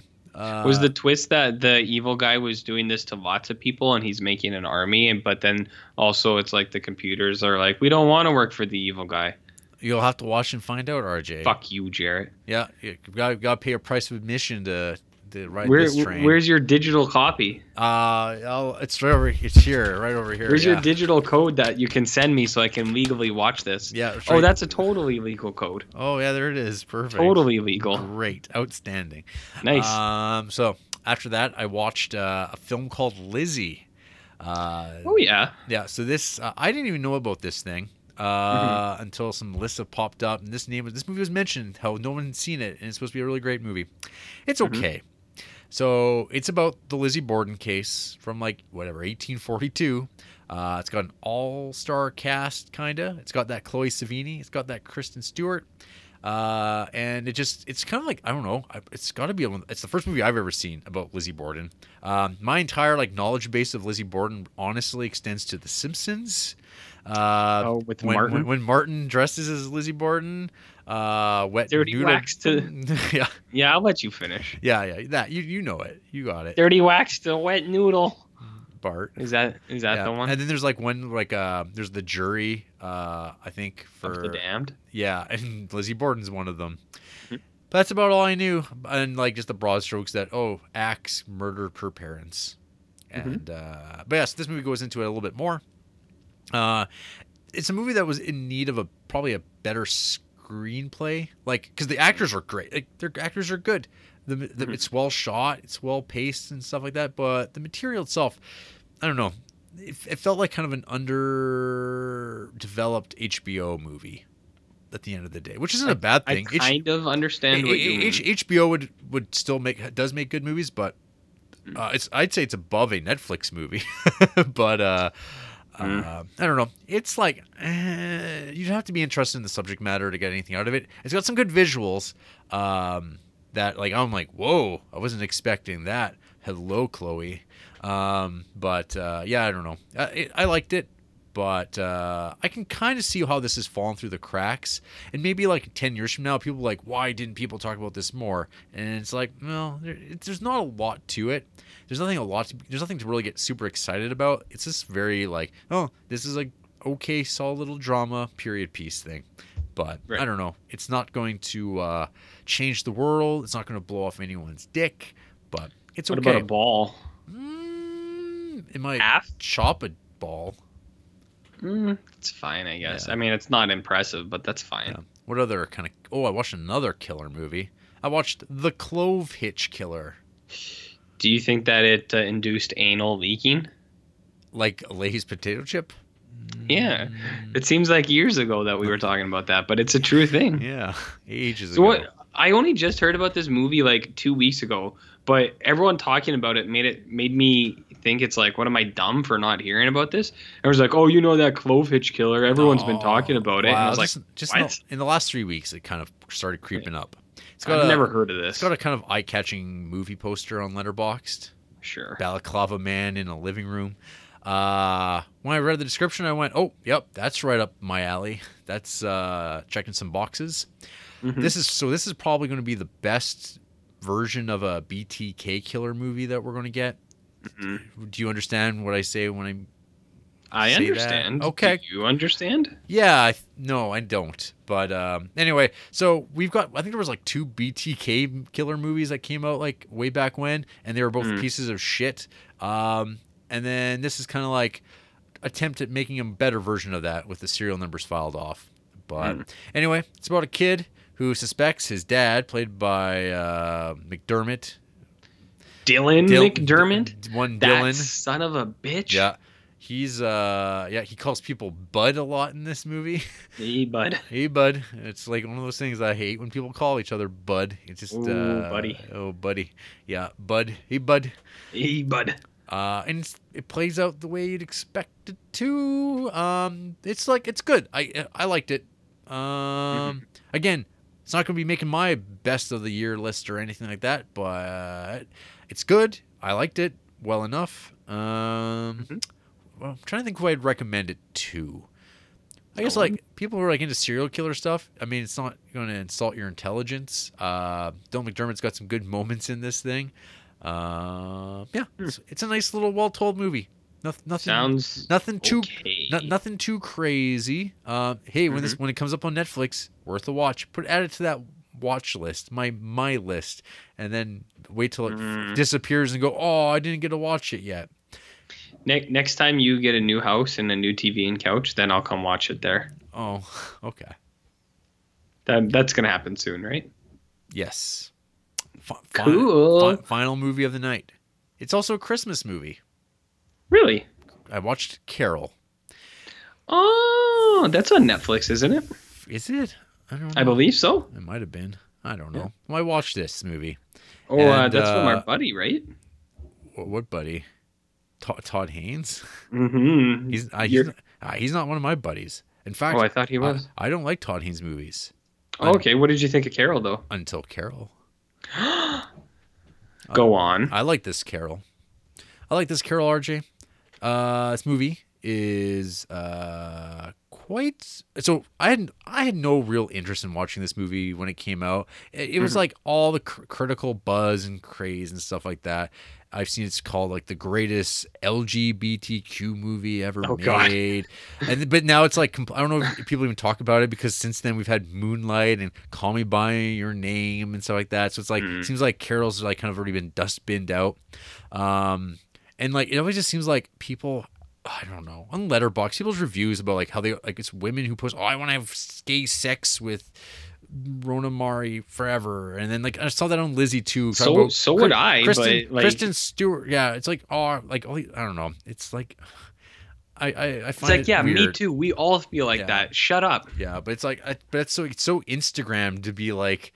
Oh, I'm going to be gay on Instagram. I'm going to post what about Kate Blanchett though? She's the real banging hottie in this movie. Buddy, have I ever talked about Kate Blanchett? Oh man. I like Kate Blanchett a lot. Have I ever told you my Rooney Mara story? No. Probably. Well, it's not really my story. It's my friend Miles' story. Do you want to hear it? Shh. Okay. He dated her cousin. And my friend from Colorado, his name is Miles Rooney. And he was dating Rooney Mara's cousin. And one time in passing, he made a joke to that girl that he was like, yeah, if I ever married your cousin, her name would be Rooney. And that cousin told cousin Rooney Mara that joke, and she thought it was really funny. And she sent him a message, and she said, hey, that was a good joke. And he went, oh, my God. Wow. What's that? That's it. But I think that's an impressive story. That's not too bad. What's your Rooney Mara story? That I don't really know anything about her. Except that pie scene in A Ghost Story. Yeah, right. It's like, oh yeah, she was in that too, but I don't even remember her being in that. And then it's watching this, and I'm like, whoa, yeah, I can see why people talk about Audrey Hepburn biopics starring her, because she basically just looks like that. It's funny you say that. Wasn't Kate Blanchett Audrey Hepburn in The Aviator, or was she one of the other? I'll look it up. You talk about Carol. Oh well, yeah. So Carol. I didn't really have any interest in watching this and just thought I would kind of go by the wayside. But then I found out it was based on a Patricia Highsmith novel, which I had no idea. And I like that Patricia Highsmith. I didn't know she was a lesbian. And then I was like, oh, so this is kind of like her secret gay book that she wrote back in the 50s under a pseudonym because she did not want to become like a lesbian pulp romance novel writer. She wanted to be a crime writer, so she wrote it under a thing. It got renamed something, The Price of Salt, back in like decades later. How much is Salt? Not very much. Okay, I gotta interrupt and then I'll let you finish. Kate Blanchett was playing Katharine Hepburn in The Aviator. That makes far more sense. Yes. Okay, keep going. Okay, so this is a story with Rooney. Rooney. She's a shop girl working at a department store in like 50s New York, and she's kind of like dating a guy just because that's what you do. And then she makes eyes at Kate Blanchett like you would as a human being. And you're like, whoa, she's this like real statuesque fetching lass. And she's looking for a Christmas present for her daughter. And they don't have a doll that they have at the store. They're sold out. But instead, they get a train set. And like they're all like kind of like, I like you. Oh, I like you as well.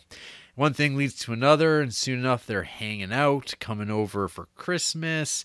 There's hanging out, and then like, but so Carol, that's Kate Blanchett. She's she's married, but kind of like getting a divorce from what's his name, Hirsch. I can't remember the name of the Hirsch. Hirsch. Like Arch, but Harge. Kyle Chandler. Are you talking about Coach Kyle from Friday Night Lights, the TV show? That sounds about right. He's got a footballer neck.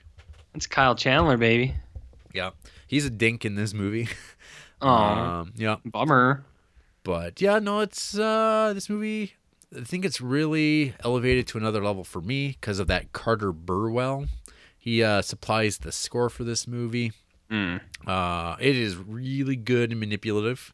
It's kind of like shades of Philip Glass, which is like another like win for me.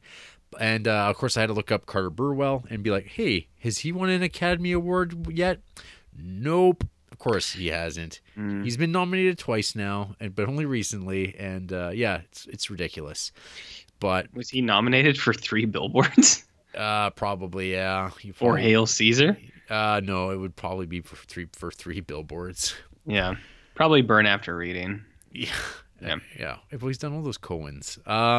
Yeah. Anyway, so yeah, and as much as that's an upset, Carol really speaks and taps into like one of the things that like just makes me angry about society to this day. I'm just like, oh, these people just want to be happy, but let's make people miserable. Yeah, that's a bummer. Yep. But hey, guess what? Carter Burwell also did Airheads, Wayne's World 2, Conspiracy Theory, and your soon-to-be favorite movie, Blair Witch 2, Book of Shadows. That's pretty cool. Gotta start somewhere. It's pretty cool. Sorry, you were talking about the decimation of the gays in modern society. Well, in this particular era, in historical the 50s, society. Yeah, it sucks. It's just the people using the system to fuck you over. Yeah. All in the name of life's normalcy, not fair, baby. Yeah, and it's still pretty fucking shitty in some parts of the world, which still sucks. Yeah. And so it's a lot of sadness going there. But yeah, this movie's really good, RJ. You should watch it sometime. I do plan to watch it sometime. Andrea and I have wanted to watch it. Maybe we will. Christmas. Now. It's a Christmas movie. That's what they say. They say Die Hard is a Christmas movie. They do. That's what they say. Yeah. Well, all right then. Did you watch anything else? Nope. Good. Excellent. Hey, RJ, got any news for us? Holy fuck. Did you see that Aladdin picture today? The one I sent you? Yeah, I did. Oh my God. So like Entertainment Weekly or whatever put out some on the set photos of Aladdin. I don't want to come off in a certain way, but holy fuck, does that look like a big pile of shit? Is there something controversial in that statement? Yes, it is. Because if you attack Disney, you're attacking the big dogs, and everyone will come after you. But that movie looks like absolute horseshit. I don't like any of it. Not just Will Smith, because Will Smith looks ridiculous. But I don't like any of the rest of it either. Like I don't know what it is. I think maybe Aladdin shouldn't be a live action movie. Like it just doesn't look right. But I should like a caveat to that is I love Aladdin. That is maybe my favorite Disney movie, like the original cartoon. Mm-hmm. So I'm pretty biased to it. But seeing like anything. I remember when they put that teaser out a while ago, and I was like, I don't like the look of this. It doesn't look right. Like their clothes and the sets and stuff. I don't know. It feels off to me, but whatever. That movie looks like total horse shit. Yeah, that's like putting their like best foot forward. Like, hey, we're gonna put this on the cover of Entertainment Weekly. People should be excited, right? Right? No. Yeah, it looks like garbage. Pain. Nothing but pain. Pain. Yeah. Pain. Yeah, do you got any news? Well, RJ, Criterion announced their March releases. Oh, right. They do that, hey? They do that. The big dog that's actually really cool is this noir movie called Detour, directed by Edgar G. Ulmer. It's coming out. And this is really big news because this is a movie that has lingered in like public domain shitty copies forever. I've never seen a good copy of this in my life. It's not even like a blowaway movie by any means, but it's kind of regarded as like kind of a film noir staple, and it's really awesome. It's like a perfect candidate for Criterion movies. So I'm like, really, was like when I saw it, it's got a really cool bright yellow cover. It looks neat, and I'm like, oh, finally, like that's awesome. We got this movie called Wanda, directed by Barbara Loden. We all know her, right? Who, Barb? Yeah. Shit, yeah, I know Barb. Yeah. Japan. Excuse me? Japan, directed by Carlos Regadas. That could be very good. I don't know. I don't know what that means, any of that, but okay. The Kid's Brother. It's a Harold Lloyd silent picture. You know, RJ loves those. Always watching. Harold Lloyd. I know him from Futurama fame. Yeah. I Want to Hold Your Hand, directed by Robert Zemeckis. It's about Beatlemania, RJ. Oh. We're all Beatlemaniacs over here. Not as fun. Remember Help? And RJ, my favorite movie we've ever talked about on this podcast, The Magic Flute, is getting re-released on Blu-ray. You got to look up the cover for this, though. It's gorgeous. It's like... is it, though? Dude, look it up. It's a beautiful cover. And this movie sucks. And it's like, oh, well, that's too bad. But... oh, well. I don't know. It doesn't look that nice. That's a fucking awesome illustration. This thing with the Smurfs on it? That's the movie. Remember the costume? The Magic Flute, it's like a tunnel and there's like a dude playing a little flute. No, it's like the portrait of the two people looking at one another. It's like a children's illustration. I can't find this fucking thing. You and your Google. Learn how to do things properly. I am on the Google, and I am using the Google correctly. I have to look? I guess you got to go to Criterion itself. Hey, I actually, so I put in the Magic Flute Criterion, and one of the top images is maybe it's too new. The Creeps review, baby. Oh yeah.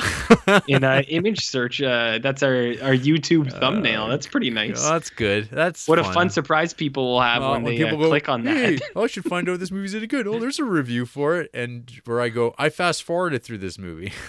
Through the entirety of the film. I hate it so much. It's got some nice visuals, but good. The Blu-ray cover of this looks great. I can't wait till the Blu-ray comes out and then people attack you. Yeah, finally. No, man, they're gonna find it.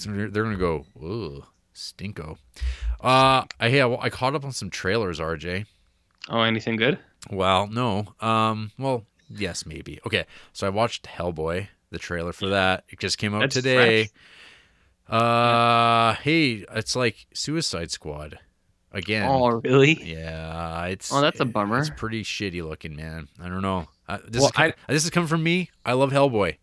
That's right. But what's your opinion on the Guillermo del Toro's? They sucked, and this looks like the exact same shit. But it doesn't even have Ron Perlman, who's like charming as all hell. Are you saying that the guy with the sunken-in eyes in all the pictures isn't charming? Is that like a character feature in the comic He feels books? like he just like, I don't know. When I was like watching him deliver his lines, he felt like a WWE wrestler. I'm the Hellboy. He's got one lines. Is it like, demons have demons too? Mhm. Well, that's major bummer. Yeah. I also watched the Glass final trailer. I haven't watched a single haven't one. seen that yet? I haven't seen a single Glass trailer. Oh my! What did you think of the scene when it cuts to the neon lights that says heroes and then the one that says villains in the comic book store? Did that blow your mind? I must have missed that because I don't remember Oh, seeing that. I don't think that's in this trailer. Maybe that's a different one. Yeah. Holy shit, though! Doesn't Glass look like fucking a hot piece of dump? Yeah, it looks terrible. And then RJ, I watched the new Godzilla 2 trailer. That's a movie I am actually excited to see. Ooh, boy, those visuals are something, aren't they? You know what's crazy though? This Mike Daughtry, or whatever his name is, I was like, I thought Trick or Treat was fine, and I think last year I watched Krampus, and I was like, you know what? It wasn't as bad as I thought it was gonna be. Right. But I don't know. Maybe this guy's worth his salt. Well, man, with this Godzilla, we'll see. But yeah, that's the thing. It's all like, gonna come crashing down when Yeah. Adam Wingard directs the next one, and that's a huge fucking pile of shit. Yeah. That movie's gonna suck. Adam Wingard sucks. Yeah. You know it. This trailer is, I don't know, those visuals. It's all about those. And it's like, well, if they tie it all together and do some sweet action pieces, I'm down. But I don't know. Again, my optimism is like guarded because we all know what happens with movies. Yeah, I think it looks cool, baby. But that's it for my news, I guess.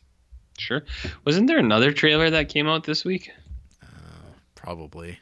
Something that Spider-Man Into the Spider-Verse. What about it? It's supposed to be good, RJ. Is it though? I don't know. I saw the post-credit sequence. Oh, what was that like? Was that anything? Like, Does that matter? It's like, I guess, a funny joke. It doesn't lead into anything else. It's just a funny joke, and you go, "Oh, that's some deep cutting right there. That's some deep internet memeing."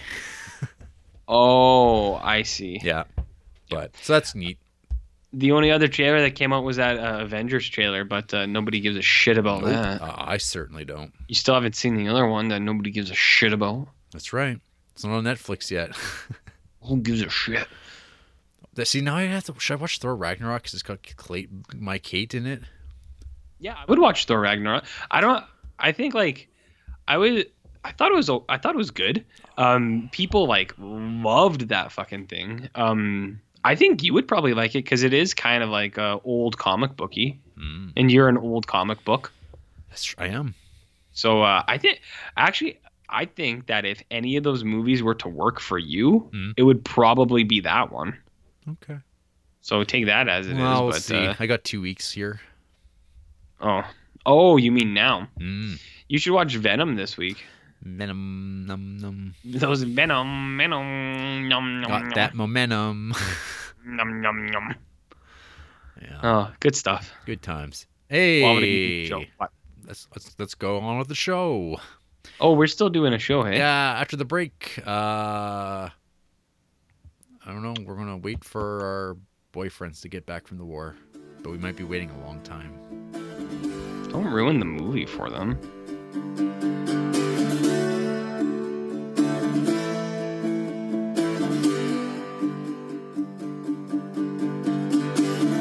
And under the boughs unbound, all clothed in a snowy shroud, she had no heart so hardened,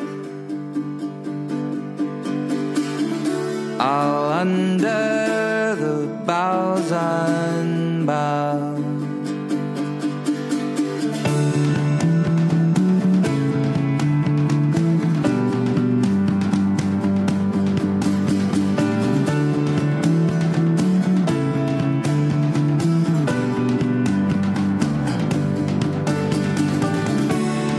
feather, it fell from skin. Я хочу спросить, когда в четверг? Ну? Нет, не могу. Белки на заводе за альфо. Ага, ладно. Не опоздал.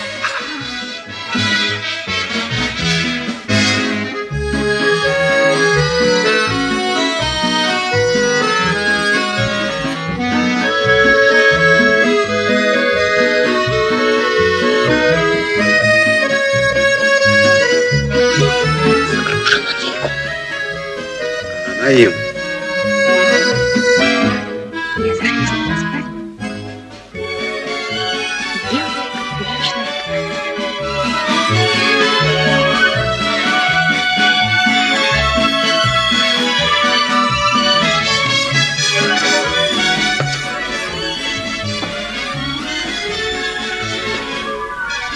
Ты знаешь, когда ты со мной, я ничего не боюсь. Даже войны не боюсь.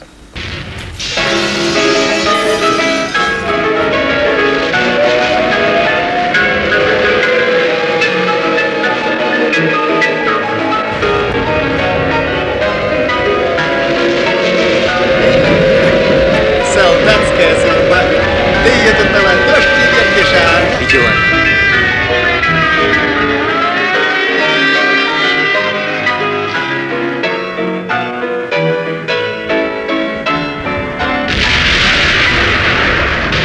Продолжаю фиксировать.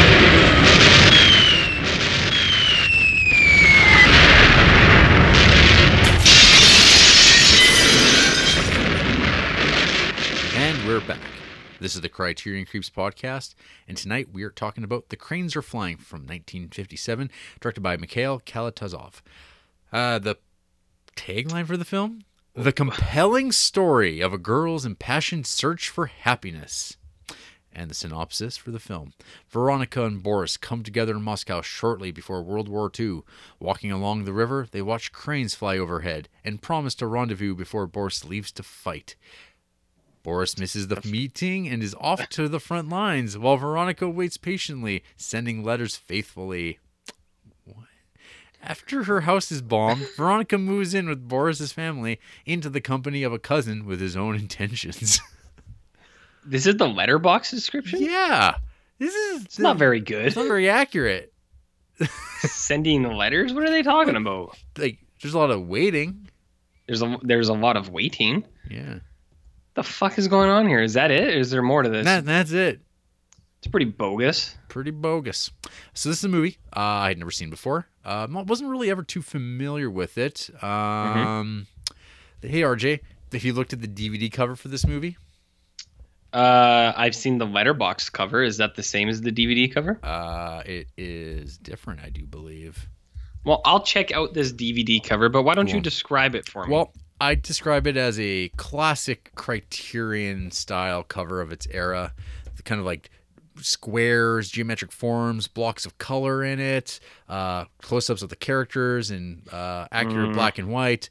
Very of its era. But what does this tell us about the movie? Not much. It's about a female character. She looks longingly, beautifully out into the distance. There's some sort of crumb bum looking man in red, desperate and wet looking. And there are literally cranes flying. Does Russia have cranes? This film says yes. That's interesting. I've never seen one in real life. Have you? A crane? Yeah. I feel like I must have. Perhaps at a zoo? I typed in where, and my Google automatically corrected to where do cranes live. So they're on the ball here. They are AI. absent from Antarctica and mysteriously South America. What does that mean? They're absent from those places? So does that mean they're everywhere else in the world? I guess. East Asia is the center of crane diversity with 8 species, followed by Africa with 5 species. Okay. So I guess Asia and Africa, they are quite prevalent. Mhm. All right. Well, more you know. So the title of this song, the title of this movie derives from this kind of like song, kind of like It's kind of like a nursery rhyme. nursery rhymey thing going on between the two characters. Yeah. Yeah, between Veronica would and say. Boris and their whimsical adventures in Moscow, skipping around, getting sprayed by cleaning trucks. It's all fun and games, all shot in these weird, this like high angle, like almost like a not fisheye lens, but like it's super like foreground gimmick going on throughout the whole movie with the camera work.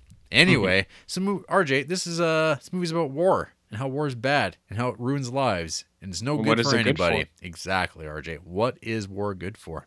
Mm-hmm. So the movie, of course, begins with some whimsy.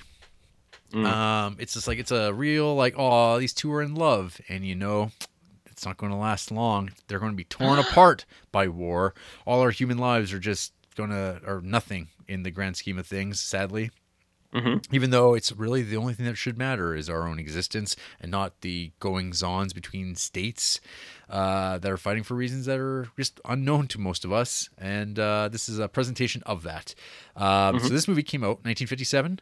It came out 4 years after Stalin died, and this movie definitely presents a tale that would have gone against the spirit and myth making of one Joseph Stalin and how World War II was run under his watch, which was that your life does mean nothing and you should give it willingly to the state and to the cause of communism, because that's the paramount thing, rather than sort of this tale. What's that? I was gonna say it's not a bad message. Yeah. I'm on board with that. Yeah. Nationalism. Nothing's ever come badly of that, ever. Never. What is this tale? What's this You were deal? going? Oh, You said this tale. this movie comes out from that. Like, it comes out years after Stalin's died. This is like Sure. where like movies had really died down quite a bit. You could go back and listen to our Eisenstein episodes covering that Nevsky and find out more about or I guess Ivan the Terrible. That's what I'm thinking of. Where it's like, yeah, he was making these movies that were like, oh, hey, power corrupts, and then you don't get to make movies anymore. So this is a movie that, like, one could say that, like, the message is kind of like it's played now, like, because movies like this, we get to live in a society where, like, you can tell this message. Everyone can agree war sucks, but we still go into war. So it's always a wonder of like how effective these types of movies can be. So while you're making these types of movies, why don't make them look gorgeous and absolutely beautiful like this movie does quite a bit. So I had never seen this movie before. So watching this, I had a friend of mine, they watched this recently and they said it was really good. So I kind of walked into it, and I could definitely see them, why they like this movie. They're definitely usually drawn to movies with like a central female character. You spend a lot of time with her. They're sort of like, kind of like a Godardian quality to the whimsy of Boris and Veronica running around downtown Moscow, running upstairs, and she seems like a fun gal, light and like wants to have fun, full of life. And he's like, why the hell would you want to go to war? Fair question. Why would you willingly sign up? But it's not a question for me. I'd be one of those giraffe dodging bone spur types, I'm sure. Bone spurs, eh? Yeah, that's right. Nice. But yeah, so this movie kicks off. It's got like, yeah, with the whimsy, these two are jumping into their beds face down, which is like, aw, they're just in love. They're so cute. And then there's some head button of asses. Excuse me? Oh yeah, when he's putting up those curtains and they're right. talking, and she just runs over there and just charges her forehead right into his butt. Around here, they call that the Jarrett. Whoa, news to me. Mm-hmm. Yeah. So what can you say about? So yeah, and then he goes off to war, and you get this like absolutely stunning pan shot amongst all these people, all kind of like saying their goodbyes as people are about to march off to war, and you get this like this sea of humanity with all these faces of humanity just passing through people, and you really get this immensity of like, oh, this isn't just a story about like this couple and their story being split up. It's like a much bigger kind of affair. That's like, no, this is like that, like literally like millions of people's lives are being impacted by this, and they're all like like, I don't know, there's an easy way for people to get kind of hung up in their own head that like this is their story that they live, because I mean it's kind of hard to relate to reality beyond that because you only get to live inside your own head.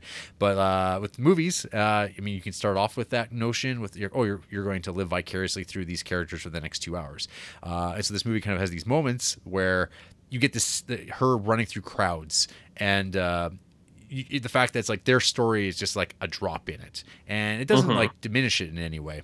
But and again, you get this like these amazing shots that are like, wow, like people don't shoot movies like this at all anymore. They don't use extras, they don't embrace people, and when they do, it seems like they don't do it in the same dynamic way that this movie often does, where like that camera is moving at all times.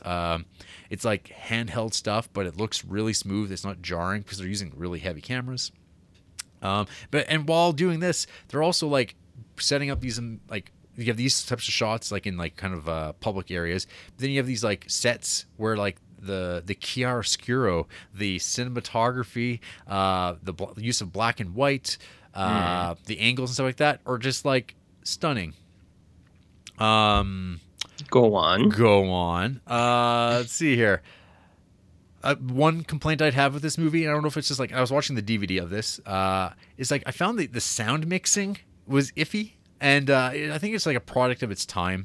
I don't know how much you could do with it, but it's like probably just limitations of the technology of the Soviets in like doing this sound, because like they were shooting stuff outside, so they were obviously doing that ADR stuff afterwards, and so it seems like floaty weird voices at times that like I was like always finding hard to relate to it. And then sometimes the music is like kind of very bombastic and like almost over the top, and then but that seems to die down as the movie gets going into the dreary side of war and the misery part. I could get more into more stuff I really liked about this movie, but anyway, so yeah, Boris goes off to war, and Veronica's back at home waiting for a letter from him that never comes. And but she's living with Boris's family, and old Marky Mark, the rape king, musicians, the king of the assholes, the real piece of shit. He puts the moves on her unwanted, and that kind of forces because it's olden times, her to get married to this guy, and Boris's family's like, that's the kind of girl she is, I guess. And what about our Boris here? And things kind of continue on from there. Revelations are had, proclamations about trifling bitches by the good doctor. Dudes kissing babies' bare asses.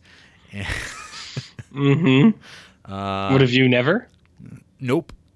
Oh, okay, that's fine. I've heard they're soft though. Those babies' butts. The whole baby is. Yeah, that's why they're so lucrative in the black market. Because of people who like touching babies, huh? No, just for the skin. I see. The softness of the skin. I see. You're twisting this into something unholy, but it was wholesome when I said it. Well, RJ, I think this is a fine piece of filmmaking right here. What did you think of this cranes flying film? This movie bummed me out. Yeah, real bad. I don't have a lot of notes on this, but I was watching it, and there are a lot of good things, things that you touched on. This movie is visually dazzling. Ooh, there's so many nice shots, lots of big crane shots, not just of the cranes flying, but overhead shots of people. You have the striking images, a lot of the ones like when it's the people walking through the town square and they have all those like anti-tank spikes or whatever the hell those things are. I love how those military spikes. Yeah, the tank traps or whatever they're called. Yeah, those things like that. I love how like there's like the weird setup where it's like them just running through Moscow, and it's like, oh, it's peace times, everything's great, and it's wide open streets, and you don't think anything of it. But then as soon as like war is declared, those things just start appearing, and there's more and more of them. I love that touch. Yeah. So there's a lot of very nice shots with that. There's also the framing and like the use of light for everything that's filmed in this is so pretty. There's so many nice, like you said, the black and white shots. and the way the framing is, it all looks so much better than what people do now. I really liked the use of lighting in this, where there was either like backlights or I don't know, front lights. I don't know what that would be called, but you either have a character and then the light is coming from behind them, or you have the light like right in front of them, and it really it makes like really striking images. Yeah. Do you know what I mean? Yeah. No, I know what you're. But yeah, but yeah. but it looks great though, and it's like people try to do that, and then other people's stuff just looks like shit. So Do you think it's because it's in color? maybe. Yeah. Maybe, but I do think that this movie looks really crisp. Like not like sometimes we watch old movies and you're like, it's a little grainy. It's like, but what are you gonna do? This movie's like 100 fucking years old. What are you gonna do? This movie's pretty old and it looks super crisp. Everything is very clear. It's not grainy or staticky or anything like that, and I think that's a big part of it as well. And you So just get watched this off YouTube, right? I did watch this off of YouTube. That's Yeah. correct. I had to get creative with this because there was only one YouTube that had the appropriate subtitles, but when I tried to put it on my TV, the format of the screen would cut out some of the subtitles. So I had to do some MacGyvering to get this thing to actually work. I won't get into it, but you could say that maybe I am the real hero of World War II. Too bad this isn't the Remembrance Day episode, and people could have really appreciated that. I don't know what I'm talking about anymore. This movie looks great. I really liked it. It's got some fancy shots too. Like there's that tracking shot where a girlfriend is just running through the crowds with her flowers, and the camera's just kind of following her around. I was like, hey, it's pretty neat to see that in this movie. You have a few like fancy scenes like that. But then, so technically this movie is very pretty. This movie bummed me out Yeah. Get back to the lead. so hard. I was watching it and I was like, all right, so like dude's going to go away. He's like clouded by his, patriotism that he's got to go, and she just can't understand it. And so it's like the women are like, why do you have to leave? And the men are like, we must protect our country. And then like even the family is like, well, not you. They're like, you were the good one. Why would you have to leave? And he's like, because it's the right thing to do. And I feel like in that setup, some of it, I kind of felt like he was the asshole, where she's telling him the story where she's like, yeah, this guy was talking to me today, which is like, that's kind of shitty too, but like she was just playing around, I think. And then she's like, aren't you jealous? And he goes, I don't have time to be jealous. And he's like, I'm going to the army. And she's like, whoa. Where's all this coming from? And he's like, I'm joining the war. And it like comes out of nowhere. And then he's kind of shitty about it, where he's like, I'm going to hide this note in this squirrel. She'll find it eventually. And you're like, will she though? It's like, why not just tell her this stuff up front? But I guess that's young love, man. He thought he was being romantic or like sly or some shit like that. But I thought that guy kind of came off as an asshole. And then the rest of the movie is just raining shit on this poor woman, where you're like, all right, yeah, she's super bummed out. I would be bummed out too. That sucks. And she's like, she's going, but her parents are like nice, and you're like, oh, what nice loving parents. And then it's just like bombed. Fucking blitzkrieg right out of existence. Yeah, What a reveal too. Her like running into the burning building, and there's like that kind of weird, like kind of invisible cut to the black as she like opens up the door and reveals the apartment, and you have like the clock still ticking, and everything else is just gone. It's so good. Yeah. So yeah, very good. So you get that, and you're like, ooh, shit. You're like, that kind of sucks. And then you're also seeing like the kind of hit that gets imposed on other people. Like the other family is like doctors, and you have the daughter or like the girl in that family who is like going to do lots of like crazy shit. And even the main girl, like she was going to be an architect or an engineer or something. And then once the war hits, they're like, have you thought of your career? And it's like, I'm going to go work in the war factory, I guess. And you're like, oh, bummer. But yeah, her parents get blown up, and then she has to like live with the boyfriend's family. And you're just like, okay, yeah, things aren't bad here. And then that place gets bombed, and you're like, ooh, is someone else gonna die? And then you see the craziest, or like the most crazed sex eyes, those rape eyes from that dude when the light hits him just right, and he's like, uh-oh. Or you are like, uh-oh. He's like, uh-huh. And you're just like, oh no, is this girl gonna get raped now? And she does. And you're like, oh man. And then you see like the shitty dude in the war, and he's like, I'm gonna be the hero. And then it's like, no, you're dead. And you get like the montage of like Falling. the life that he was kind of hoping to have, and it's like absolutely stunning. That is like I think one of the best montages I think in the Criterion collection up to this point. Like I was just like completely like blown away by how like beautifully done that thing is. Like it works so well. Like other people have tried doing stuff like that, and it always feels clunky. And like this was just like wow, like the use of sound, like just drowning out everything else. Like the way the movie, like I was mentioning before, like that weird like lens that they're using for a lot of it, where everything's kind of like just wrapped around, like it's almost like a sphere, like it's almost like a fisheye, but everything's in the foreground, and like everything's just moving and spiraling in on itself, and like you have the wedding, and you have this like whole future ahead of them, and it's like none of that's happening because you just got shot in the middle of this like whatever German Russian forest swamp that like that you see in the movie Come and See as well. That's like gotta be like one of the most depressing places on earth. It's in like Ivan's childhood as well. Like, and it's always like it's just like I don't know. It's a part of the world that like I want to visit just to see if it's exactly the way it's shown, because it must be. But like my God. Yeah, exactly. So you like cut to him, and you're like, see, this is what you get for standing up for something you believe in. Just cower in fear like the rest of us. Yeah. So you get that, and then it cuts back to this poor woman getting shamed into marrying this guy, and then you see the frustration with everyone else in the family, and you're like, oh shit. You're like, where's this movie going now? And then the rest of the movie happens where it's just like, oh yeah, so she has to marry him, and then now she's got a really shitty life, and she's kind of still banking that Boris is coming back. Yeah, she's always hopeful. She's always there's a glimmer of hope with her.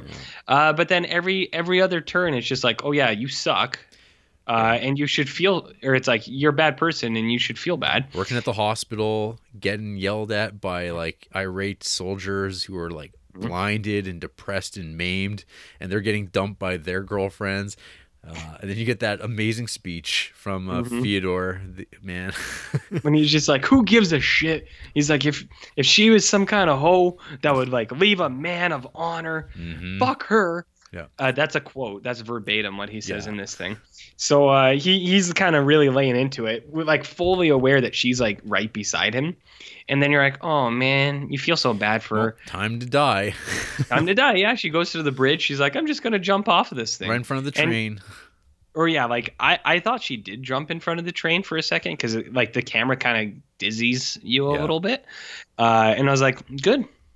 I was like, good. Maybe she should have died because her life sucked. So I would have. It's like, I don't blame her.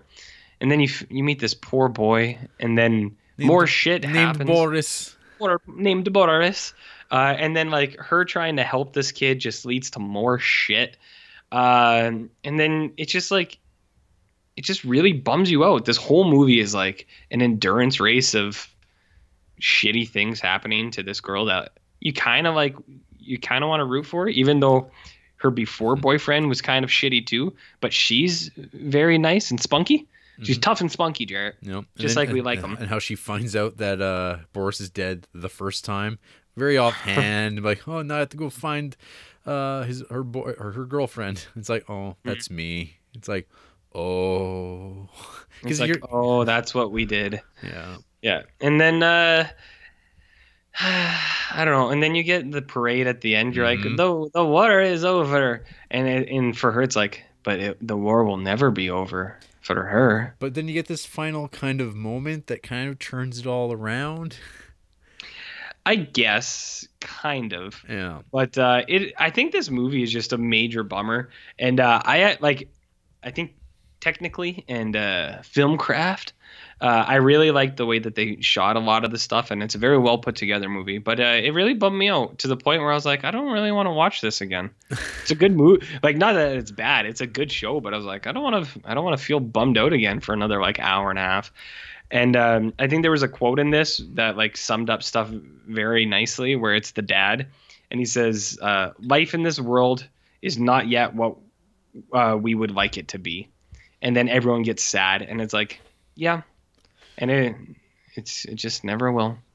What a sad, depressing world this place is. There's like there's like the depressing thing because what's Stepan, Boris's boy, who's like, oh yeah, you know he's dead, right? And they're passing out the wreaths, and he has this like big rousing speech. It's like the reason it's like kind of the nice thing where it's like, yeah, we won this war, but we shouldn't forget the people who died in fighting this war, and this is much about them, and that we fight this war so that there will be no more wars. And I go, oh. Mm-hmm. I mean, we were kind of there for some of us, and then I don't know anymore. But yeah, it's still horrible in many, many places in this world. So, well, when your solution comes in, the final solution, it'll maybe put an end to all of this nonsense. Yeah, that's right. The one you've talked about at length on forums. Yeah. Mm-hmm. But yeah, it's a very good show. I liked it quite a bit. It's very pretty. But yeah, this movie really bummed me out, Jarrett. What a downer. That's okay. Which is fine. Like I have nothing against like downer movies, but I was watching it. I was like, So that's why I watched Mel Gibson afterwards. I was like, I really need someone to cheer me up. Yeah, I want someone to be more suicidal than me right now. Yeah, exactly. And he, you know what? He did the trick. Going to kill himself in a trailer. Mm-hmm. So, yeah, I don't know. It's very good. It's very pretty. It's man, war is tough. War's bad. It's a tough break. Man, war's a tough place for you. Don't be in war there, baby. Yeah. And you're like, yeah, that's true. You shouldn't be in war there, baby.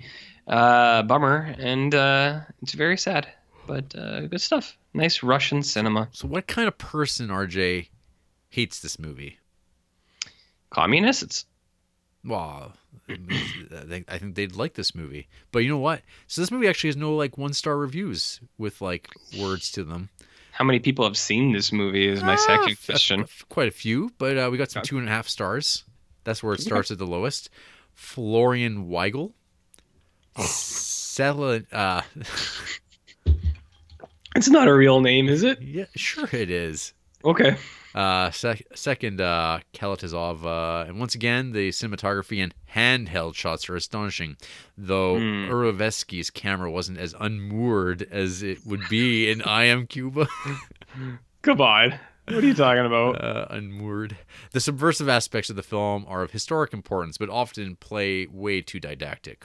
The melodrama was sometimes great. That death scene was one of the best I've seen in a long time.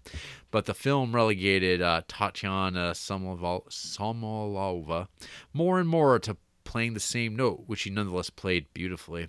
Add to this the rape scene and shaming her into the marriage, and it leaves enough of a bitter aftertaste to drag this one down a bit. If I Am Cuba was a C+, this is closer to a B-. Yes, I Am Cuba is a future Criterion creep from the same director. It's fine, but I mean, no one's talking about that.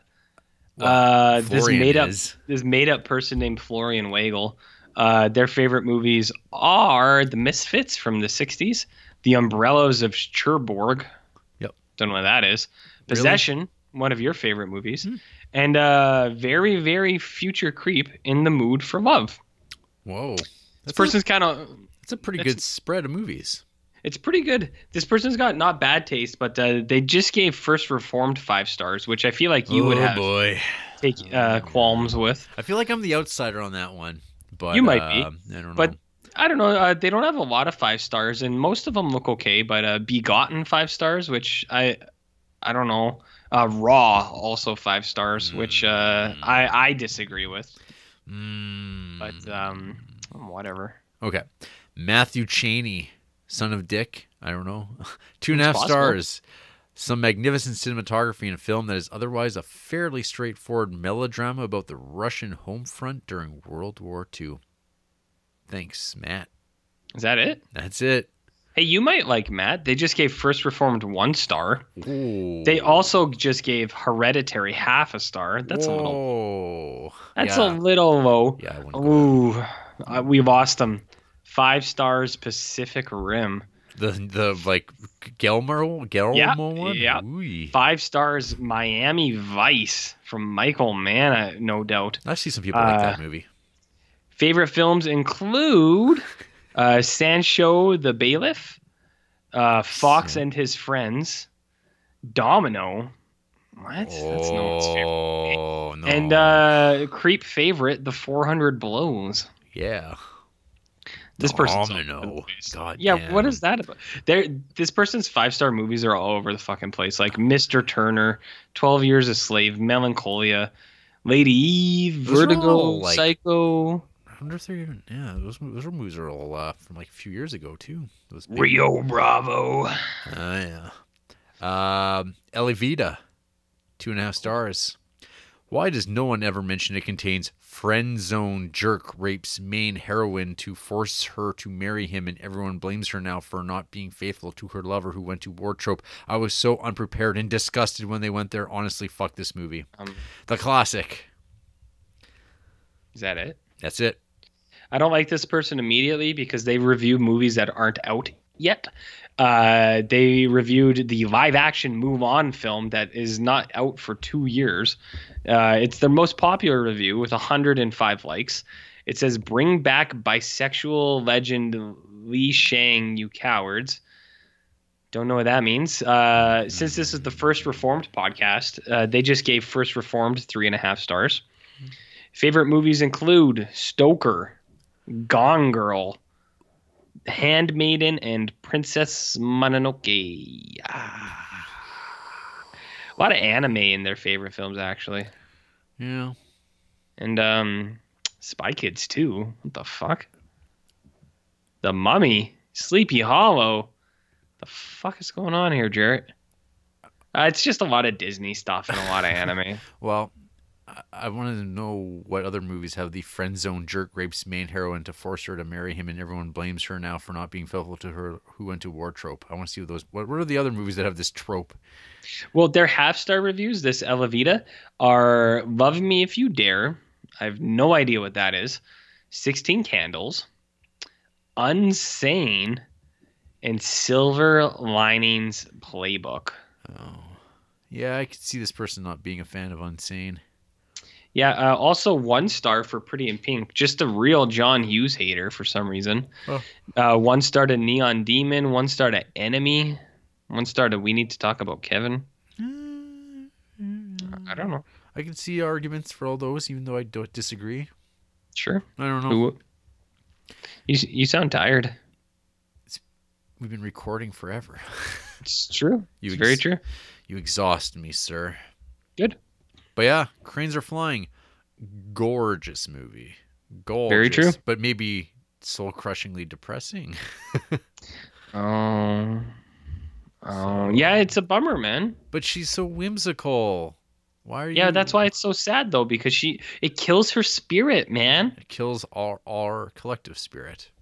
Yeah, man. Oh. After the break, someone finds that photo of RJ in my pocket and teases me about him. So I punch him, and then I get shot in the head.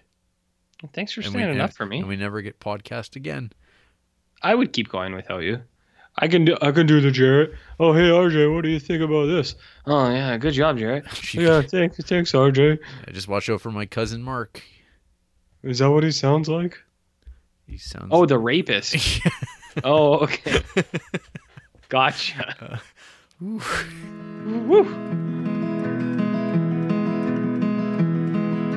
How many roads must a man walk down before you call him a man? How many seas must the white dove sail before she sleeps in the sand? times must the cannonballs fly before they're forever banned? The answer, my friend, is blowing in the wind. The answer is blowing in the wind. How many years can a mountain exist before? So, RJ, in the future war, how are you going to dodge that draft? Rape? Yeah, That's what solved all the problems in this movie. You know, they might, if you get caught, they're just going to probably put you on the front line. And No, then I will have been raped, and I will use it as a medical leave. Huh. We should re-record this. Yeah.